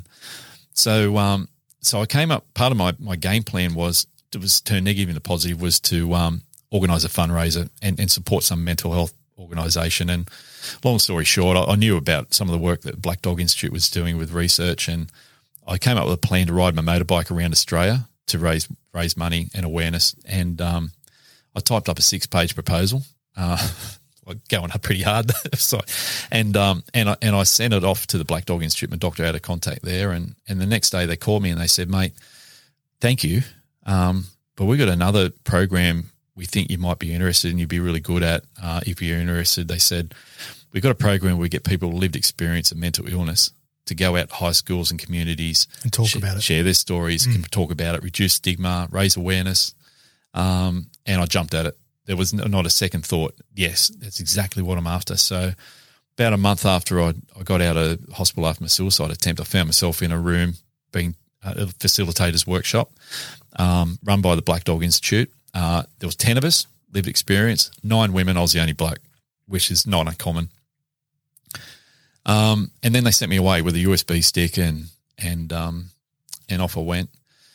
Anyway, my first high school talk I had to go and deliver, of all places in the state of New South Wales or Australia, ended up being my local high school, 1K down. Way. Yeah, right. Of all the places. So it was 170 high school kids that I had to present to in 2 sessions. This is 2015, the same year. So it was only a few months after my suicide attempt. So I remember driving up the teacher's car park that day, and I sat in my car with my hands clenched on the steering wheel. I was so fucking terrified, Matt. It was like nothing in the police force had ever scared me as much as what I was about to do there. And I think it's just that I wasn't sure whether I was going to be able to get through without embarrassing myself. And believe it or not, one of my sons was going to be in that presentation with his mates that I'd watched grow up. And I didn't want to embarrass any of us by not getting through it, because it's still really raw but, you know, at the last minute, I was so close to pulling out, and I thought, just get in there and have a crack. So I did. And in that first session and then the second one, they weren't polished. I was really nervous. And to be quite honest, I can't fucking remember hardly any of it, because it went in such a nervous blur. But what I do remember was packing up my stuff, and this happened after the first session and the second. And I looked up after the first session, and I saw this line of kids had just magically appeared in front of me. And I don't know, it's probably 8, 9 of them in that first group. And first of all, like being a detective, I was suspicious. What the fuck's going on here? They're about to mob you. Yeah, about to mob me. So anyway, first kid comes up. He's about 16, young fella, and he shook my hand and he thanked me, and he shared with me his diagnosis of depression and what it's like for him to live with that as a young teenager, and a young lady further down the line, anxiety, same sort of thing. And 75% of all mental illness starts before the age of 25. So the kids out there struggling, and other kids just want to come up, have a chat, even talk about some of the war stories and the co-ops. Other kids want to ask about advice about parents and friends, and it sort of struck me that when I thought about it later, what had happened is these kids had just seen this big, fearless bloke get up and be vulnerable in front of them, and so I think they knew that I would get them. There was this connection. I would understand what they were going through, and to be quite honest, after that first tour, I walked out of that school feeling so much taller than what I was when I walked in there, because I'd just taken that first step in turning that negative into positive, and from there one thing led to another, and off I went. I had to be careful not to push too hard with it, because if I over challenged myself, I'd probably end up going backwards. So I had to be really careful. But the more of these talks I did for the Black Dog Institute, in combination with the other things, the exercise, meditation, etc., the stronger I got. It was just such a pivotal thing for me. And then I got a phone call from Shannon from Black Dog, who was my main contact there, and she said, "Mate, we're getting some really good feedback, but we've got a huge amount of demand for this sort of stuff in rural areas in New South Wales. I know you worked out there a lot. You'd be a good fit. Are you prepared to travel?" And I said, "Shannon, I have a motorbike. Where are we going?" So we started organising tours, and first tour was Central Western New South Wales. So me, and I grabbed one of my old colleagues on his motorbike as well, and he came along to support me on it. And for 5 days, travelled around all these towns of central New South Wales. You call into a school, they get all the kids in, 300 or 400 kids in an assembly, have a chat, share my story, some education with them as well. That night, be talking to parents, doing presentations for farmers, move on to the next town, next school, next day, 5 days of it in a row. And it was such a success, getting around talking to, there's probably about 1,000 kids in that first tour. So we organised another one, and we organised another one. And then somewhere in all this time, I ended up over in WA talking to kids over in the West Australian wheat belt. And mate, I can only it's hard to describe how profound those interactions with those kids that I had were on me, not only just for them, but for me and my mental health and well-being. It was like filling the bucket up again. Kids are just unbelievable. Like I had a real negative attitude towards teenagers from my years in the cops, but like these experiences totally changed me. And I had so many, I've talked about some of them before, but I had so many experiences in interactions with some of those kids who that afterwards, and not because I was sad, because I was so beautiful, I'd cry afterwards because it was just so profound and poignant. There's one that I've talked about where I went to one high school and this happened a few times. But there was this one kid at this rural high school, and he's waiting for all his mates to finish talking to me after a chat, and he came up to me afterwards, and when he got his chance, and he looked me dead in the eye, and he shook my hand, he said, "Craig, I really want to thank you." And I could see there was something special about this one kid, and I said, "Mate, you're welcome. Why is that?" And he said, "Well, when I was only 2, my mum killed herself," and he said, "I've gone through my whole life being angry and resenting her for leaving me on my own." And I said, "Mate, I can't believe you sat through this talk. Like, you did so well to get through it. Are you feeling okay now?" And he said, "Mate, after listening to you for the first time, I think I'm starting to understand what she must have been going through, and I now feel at peace." And he looked me in the eye and shook my hand again, and off he walked. And hand on heart, if that kid was the only interaction I'd had with all these thousands of kids I come into contact with, then he has made on his own what I went through for those years totally worth it. Because who knows what different direction that kid's life has now taken as a result of the fact that he let go of that anger and resentment towards his lost mum. And that's where I think, for me, doing all this stuff with Black Dog, it was when I got out of the cops, we've already talked about this. I had no sense of purpose. I lost it. Now you found it again. I had this in a different fucking aspect. Absolutely. It's so much more positive. It's influencing, obviously the younger generations as well. That's where we want to get them. Exactly right. Exactly right. At that age. Yeah. We're boys at that age. And, I guess, again, going back to our time, a little bit free range and no technology. But now with the technology, you're seeing all this trauma. Yeah. You type in news.com.au and the first thing is someone in Ukraine getting their head blown off type thing. You know what I mean? It's unfiltered. It's nonstop. Whereas we didn't have that freedom of information back. We had Dad's bloody stick magazine and that's about it. You found yours, didn't you? Oh, right. It's I think one of the things with the kids side of it is we had drilled into us as kids, don't cry. Boys don't cry, right? And so now getting hold of these guys, one of the things I say to boys and men at different jobs I go to from different times is that I get really pissed off with men being bagged out by various ideological groups out there who want to run us down about toxic masculinity and all that sort of stuff. And I don't buy into a lot of that stuff. There's bad men, there's bad women. Exactly. Okay? And but what I hate out of the whole thing, right, is that what I want is for young men to grow up and be proud of their masculinity. Exactly right. That's what you are as a man, and being masculine is part of that. But also being masculine and being a man, like in its true meaning, is also accepting that you're vulnerable, and accepting that vulnerability when it happens, and reaching out to your mates and asking for help when you need it. So that for me is a big part of masculinity as well. And so I guess with the stuff I'm doing, and I'm not the only one, there's lots of people out there that go and do this sort of stuff with kids in high schools, that I just want to get that next generation of men to accept that and to know that it's okay not to be okay. And it's definitely okay to ask for help, and not just from clinicians, but also from your mates and people around you, your friends and family. And I think that's the message I think I was getting through with them. Yeah. And that was a big part. So basically after doing that for a couple of years, I had reached, I'd beaten depression. I got well and truly on top of that. And but I'm very mindful not to get carried away with myself about the way that I describe my recovery from PTSD, because it's not something you can just – I find it hard to believe some people will get up and say, I'm cured of PTSD. I find that everyone's circumstances are different, but I think particularly with military and cops, they're going through a long period of trauma and adrenaline and life-threatening situations over a long period of time. It's very, very hard to completely unwire and unwrap that whole setup, right? So I describe my recovery as being not cured. It's just I've learned to, number one, I've rewired myself to a large extent to the point where I can get to that green of rest and digest and tap into those periods when I need to. But I sort of look at recovery as, for me, is about I've always experienced some aspects of PTSD. I probably wouldn't even reach a diagnosis of it now. There'll be some parts of it that will intrude into my life from time to time. Of course. But I've sort of reduced the impact, the negative impact that those things have had on my life over that period of time, where now I just say I'm recovered or I'm on a recovery journey. So, and I'm always looking to, I never take my foot off the pedal as far as recovery goes.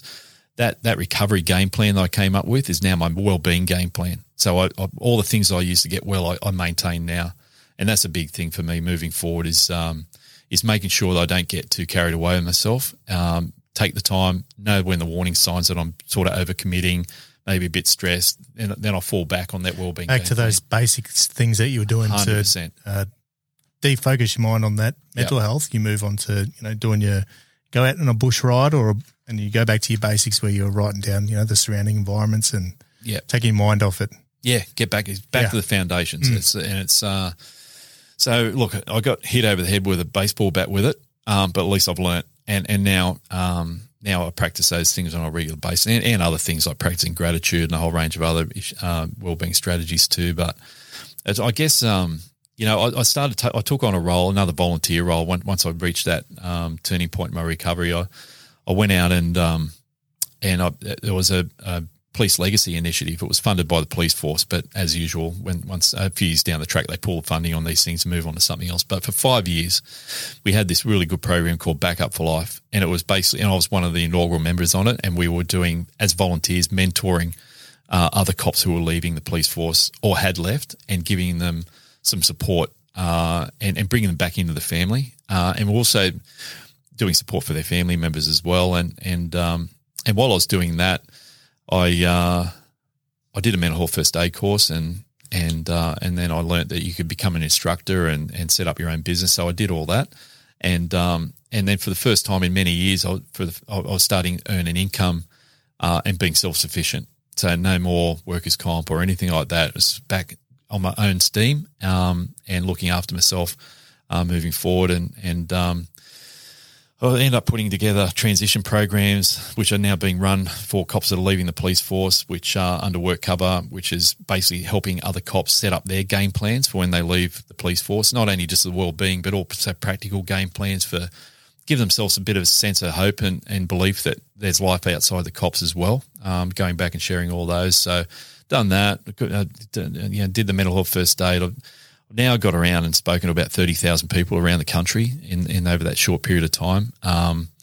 And I guess the biggest thing I hope that by sharing my story is that I actually give that hope and belief to others who might be struggling with that like I was. Because that's, as I said, it's a key ingredient for getting yourself back on your feet is actually belief. So yeah, look, I would say now where I am, I've reached that point of recovery, but part of that is I'm achieving things again, like you said, in a totally different role. But I've got a good quality of life again. But one of the biggest things I think for me, overcoming that grief of that lost identity, was building a new one. And now I might not be Detective Craig Semple anymore, but I'm I guess I look at myself as Craig Semple, mental health advocate and educator. So I've built a new identity which has replaced the one I've lost, and that's good. And I think for veterans and former emergency services, getting back to work in some capacity. For me, originally, it was just as a volunteer, not paid work, just as a volunteer, just getting back and having some purpose in life is the key ingredient to actually getting yourself back and getting your life back. Exactly. It's such a huge thing. Yeah, it's absolutely massive, mate. Now, moving on to your book. Now, this is obviously what led to you writing the book. The first Semple to write a book. I don't know if the other Semple can write books. He's actually a good writer. Is he? What he doesn't have is the patience to sit down and actually. Yeah. Mate, I know he's got patience to eat a bloody burger. Far out. Mate, we went to KFC, I reckon, 3 or 4 times in about 2 days once. Dirty bird. Yeah. Oh, no. He'll be listening. Yeah, so, mate, so you've written a book, The Cop Who Fell to Earth. So, basically, mate, I only just got it 2 days ago and I haven't had the chance to get through it yet, but definitely a read. And on the front here, Nick Cowdis. He's put a couple of words on. The man himself, Nick Cowdis. Hopefully he's out there listening. I'm sure he's busy. Mate, when I reached out to him, I was so blown away when he accepted to do a dedication to it and well, read it, number one, with the amount of work. And, you've had him on here, and he's the amount of work he's got on at the moment with the Veteran Suicide Royal Commission and other things, for him to take the time to read it and then write some beautiful things about it. He was probably the most respected New South Wales cop in the entire police force when I was still in there. So I'm really proud. Yeah, Cowdis for PM. I've asked him. I said, mate, you got to do it.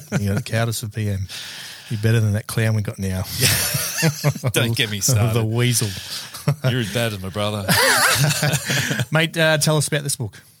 Look, it's a 10-year project. When I first started writing it, it was I'd had to write a chronology of all the things I'd attended, mainly the horrific stuff from my doctors with all the diagnosis and assessment.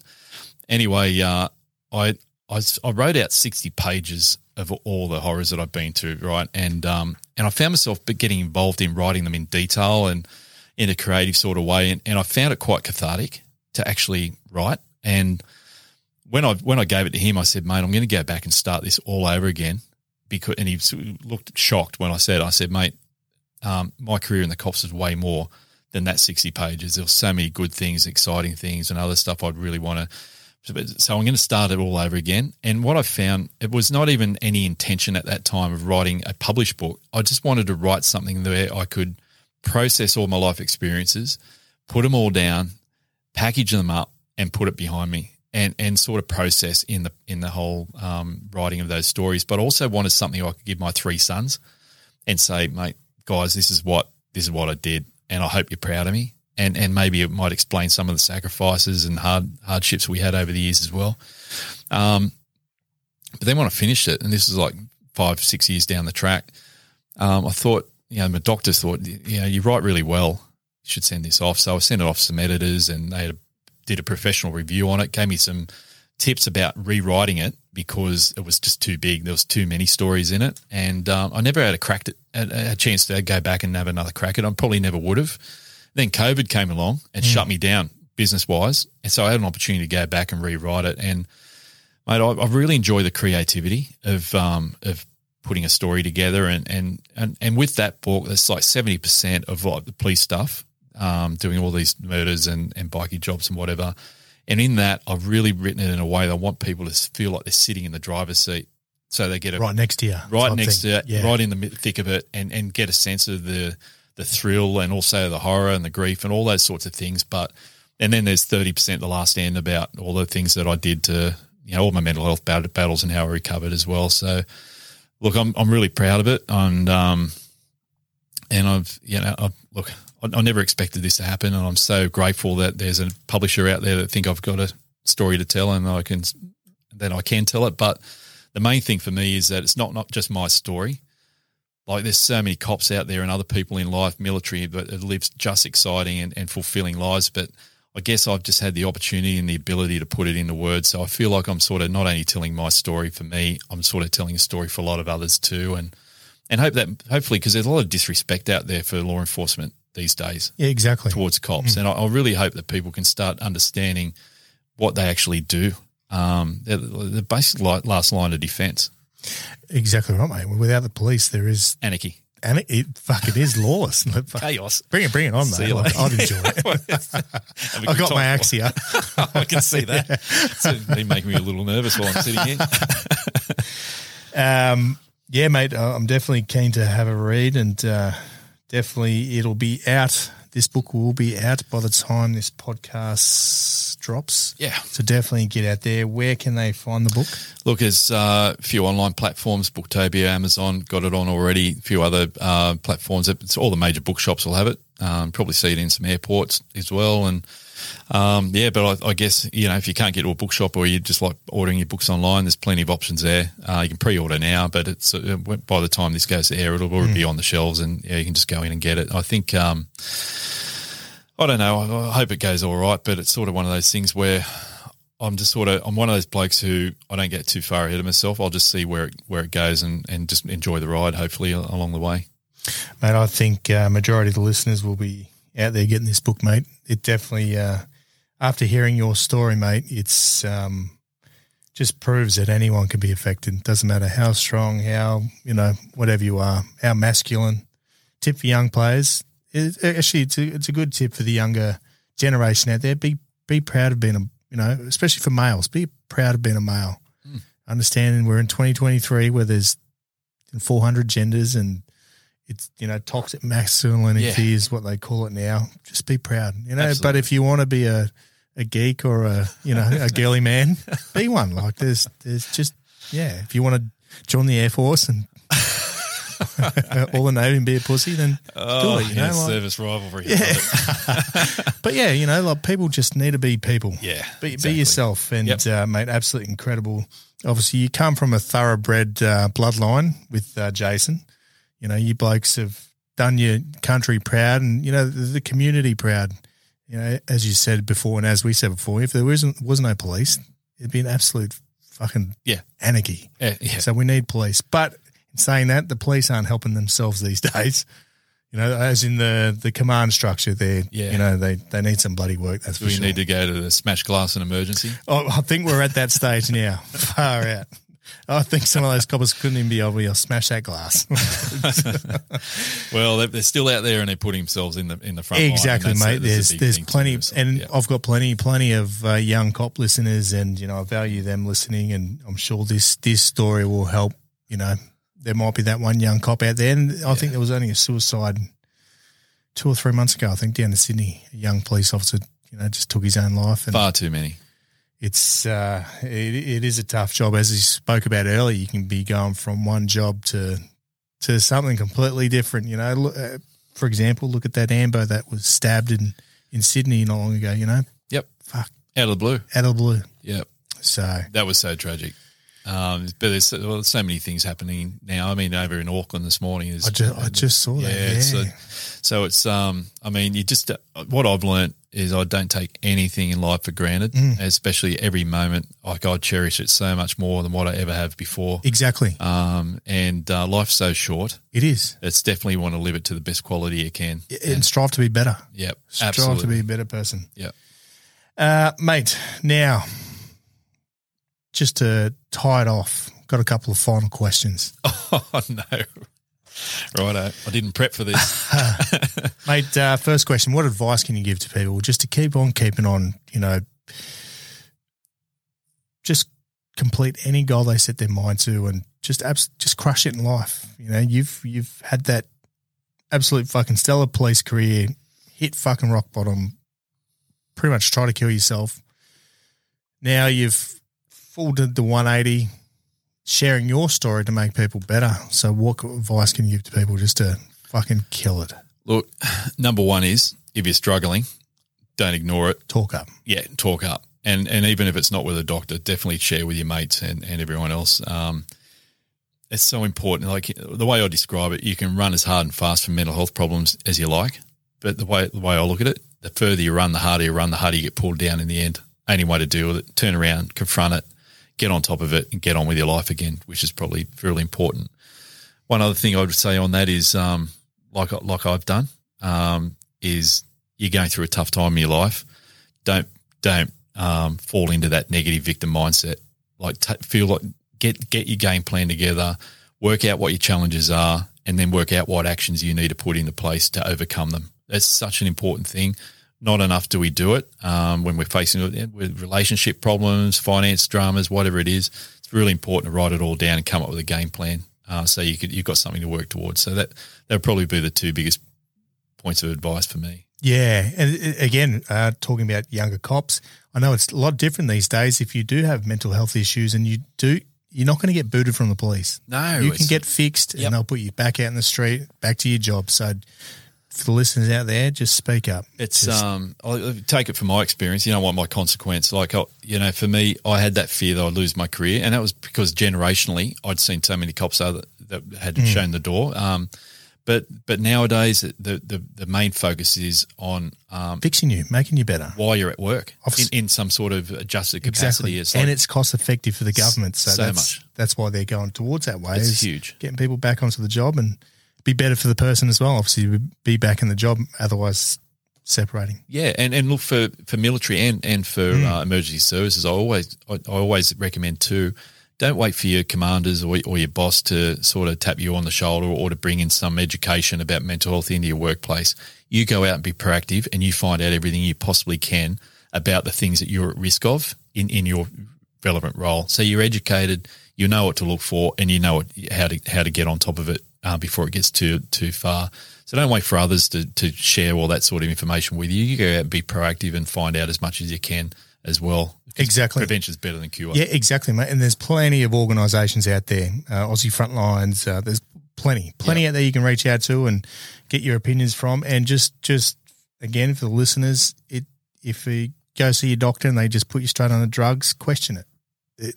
Drugs not only can destroy you, it might not work for you, but it might work for you. So just make sure that there is multiple different avenues you can take other than doing taking, I wouldn't say doing drugs, but medication. Yeah.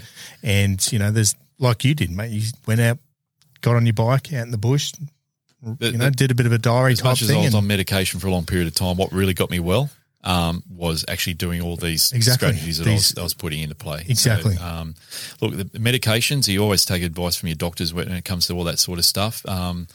All I say is that just don't assume that taking antidepressants is going to make you antidepressed. Exactly. Exactly. It's a tool, and that's all it is. It might work for you, it might not. Yeah, it'll take the edge off and it'll help with you with managing symptoms. But what really gets you well is hard work. Yeah. You got to put your head down and do all the good stuff that the doctors tell you to do, And that's the behavioural change stuff and the way you change the way you think and doing the exercise. They're the things that really make a difference. Yeah, exactly, mate. Find what's right for you. Simple. Yeah. Now, mate, second question, what is the plans for the future? Obviously, we've got the book out now. Hopefully it becomes a bestseller.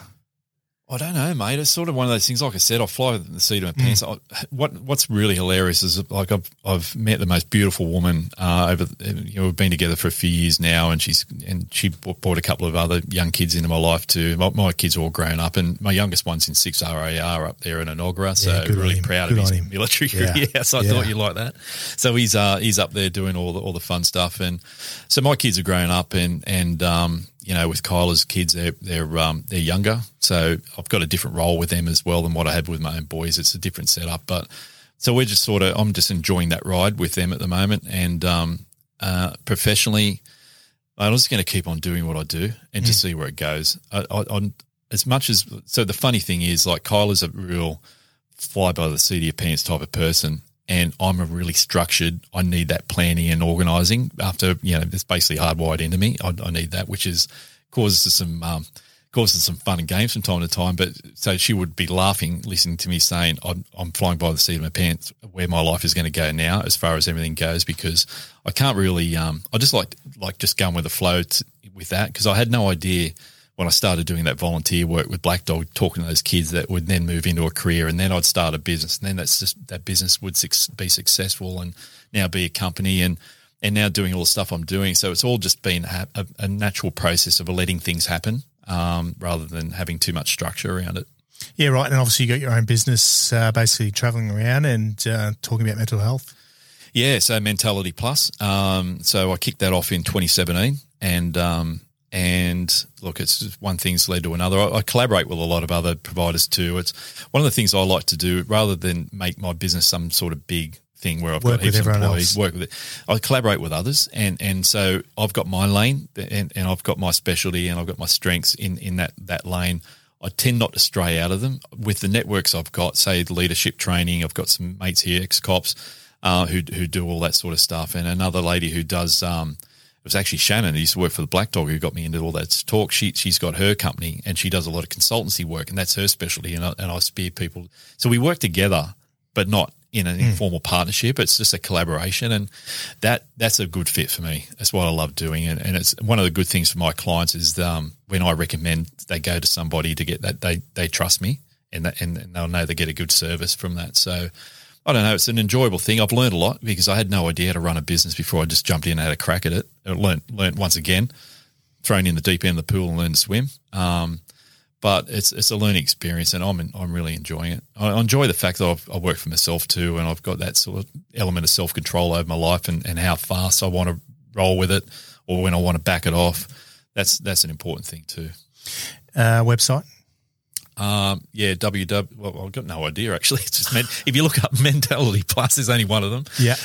What is it? www.mentalityplus.com.au. I'd say it probably is. Yeah. I looked it up. Anyway, I'll have to have a look at it. Anyway, so you find me through there. You can send me an email or something through the website. Are you got on an inquiry form. Social media? Yeah, I don't do a lot of it, but I am. I mean, the publishers for the book have got me activating stuff again. So I'm looking at it, shaking my head. You're doing dances on TikTok? I am just not a social media person, but I've had to sort of kick a few things off, promote the book and whatever. Yeah. But yeah, I'm on Facebook Messenger and stuff like that, Insta. Or there, LinkedIn. So yeah, reach out to me. Keep an eye on things through that. Yeah, awesome. Now, mate, third question, just to bring you back down to just being a normal dude, mate. Tell us something that people don't know about you. Maybe like a guilty obsession, guilty pleasure. Fuck. I know Semps, like Jason, loves a burger. He loves burgers. Does he? Yeah. Oh, yeah. He doesn't look. How does he manage to keep? Mate, far out. When we worked together a few months ago, all he wanted to do was just eat it. He just wanted to eat. He just wanted to eat burgers. That's good to know. Dirty bird.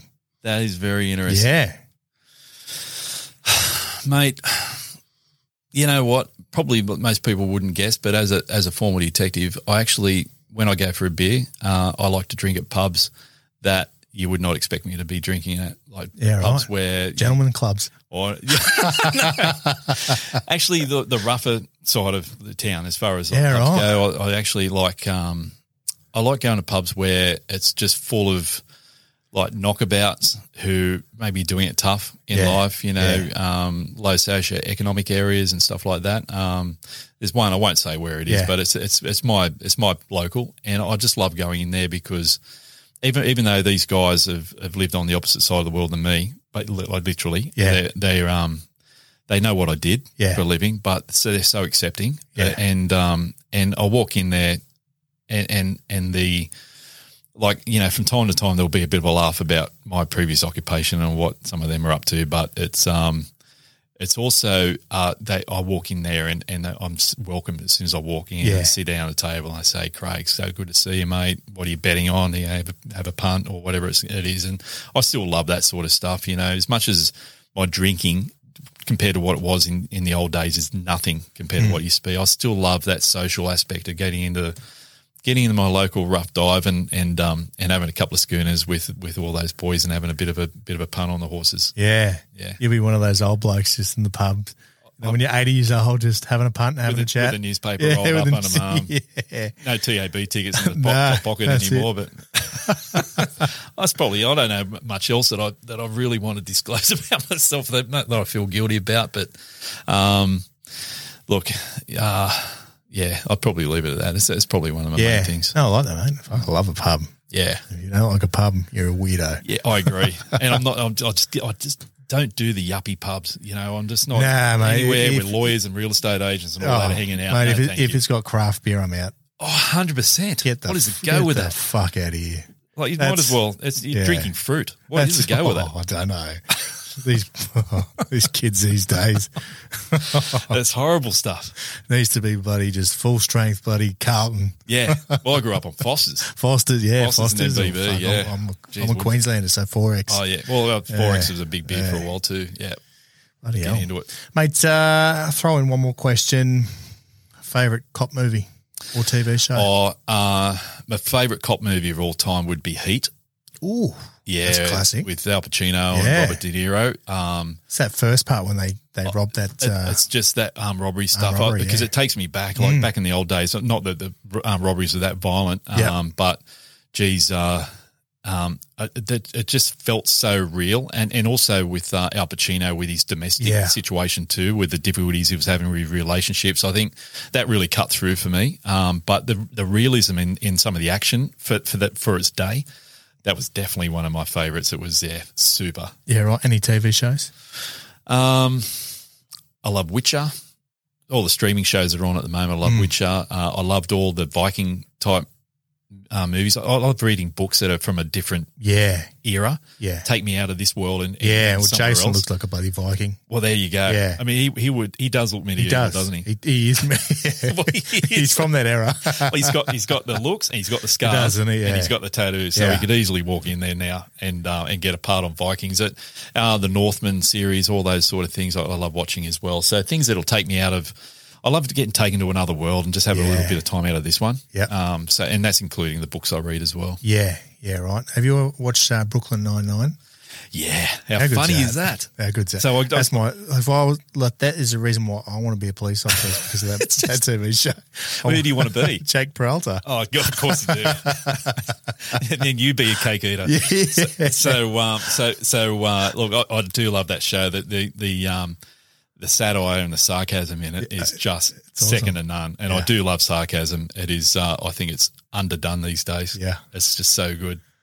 No, awesome, mate. And mate, no, really appreciate you coming on, coming here and giving me your time in the studio.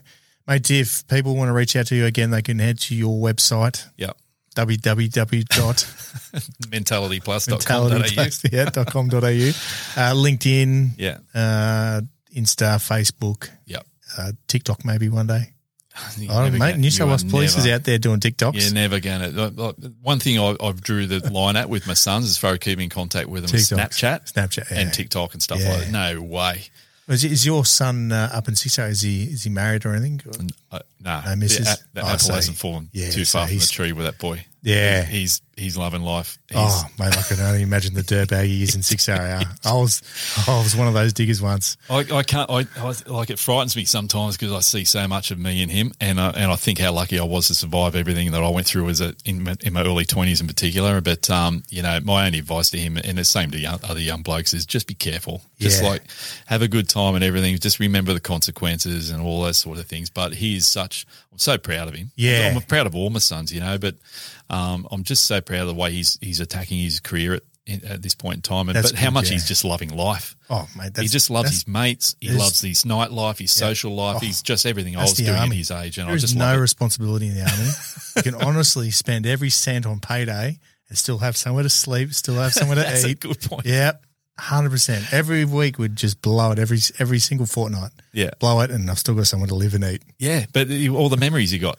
Oh, fuck. Like, you could have saved every one of those cents. Yeah. And you'd have no stories to tell. Oh, yeah, there's plenty of fucking stories. Yeah, but most of them are in the vault. They're staying in the vault. Mate, again, really appreciate you coming on, sharing story. And, mate, I'm going to crack through that book. And, again, that book's going to be out by the time this podcast is out as well. So, cool. Mate. Oh, thanks for giving it support, mate. And I'll come to that local pub and have a brew. Yeah. You'll be definitely welcome. Oh, yeah. I think you'll fit in really well there, actually, Matt. Yeah, right. Yeah, that's a compliment. Actually, hold on one second. Jason. Oh, stop. What a G up. Hang on. He's perfect timing. Absolute perfect timing. Let's see if we can get him back. Hey, buddy. How you going? Jason, how are you? Yeah, good. What a stitch up. You are live on the air with the smarter Semple. That was from his mouth. That was from his mouth. I should have expected something between you two. I thought because he's already done his podcast, I could cut loose on him, and he's got no right to reply. And now you've done this, mate. I forgot to reach out to him actually, and I was just texting. That's why if you see me with my phone earlier, I was texting him. Fuck, I need you. Here he is, Jason. I was actually on a live fire range. Yeah. Some weapons. Yeah. Yeah, right, mate. So you joined here with your brother Craig, and he says he's the smartest Semple. That's why he became a detective, and you just become a trunk monkey, TOU. Tactical toss bag, I called him all the time. Mate, give us a couple. What the detectives always want. They love that one. Can I just say, Matty, the specialist units get psychometrically tested all the time, and when we were part of that process was also the I suppose testing of IQs, and I think the only part of specialist policing that was in front of the tactical guys was actually forensics unit, and the detectives were the next layer down. So we always loved that one because science proved the point. So anyway, well, that was continue on. Mainly because when they got to testing, they did all the testing. They were all hungover. I would say that would be the primary reason. Yeah, mate. Two things. Now, I just want to quickly touch on, the mental health episodes that Craig had, in 2015. How did that affect you?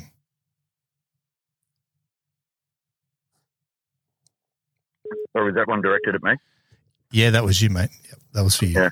See, there he goes. I've just derailed my intelligence. So, I know.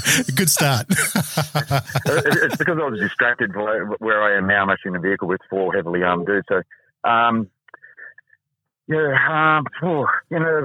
you sort of from a mental health perspective talking about what happened to me, or mate? Like how did it affect you mentally, and knowing that your brother was basically about to pull a pin on life. There's large chunks of it where you just think, oh no, it's my big brother, and always looked up to him. He's always hard as nails. You really did have that sort of persona around, we always joke about the detectives, but they do a fantastic job, and at the sharp end of policing, and especially some of the organised activities he was doing, he really was at the sharp end. It takes a while to cycle around, and he really is in the hurt locker. I think it's a lot of that disbelief around, when someone's wheels fall off, it's a bit of a shock, and then it's like, well, how do I approach this? It's like, I've always looked up to him as someone of strength, for myself. And, it's a bit scary when you see their wheels fall off, because then you start second guessing how you should be, functioning in life as well. So, it was scary for him. And then also, not being selfish, but I sort of transferred back onto myself, going, oh, if his wheels are falling off, where should I be, in the space of things? So long answer there, but, at the end of the day, once I realised that, it really, truly was in that hurt locker, it just, I spent as much time as I could trying to communicate with him and see what he needed from me. And, he was strong enough to recognise where he was at as well and go and get help, so, even when he was probably at his worst, he was almost at his best as well in terms of, having that capacity to do that. Yeah, right, mate. And just I'm just trying to break it down a little bit in regards to, what you've could have done better. Is there anything you regret not helping him with? Yeah, probably realising the severity.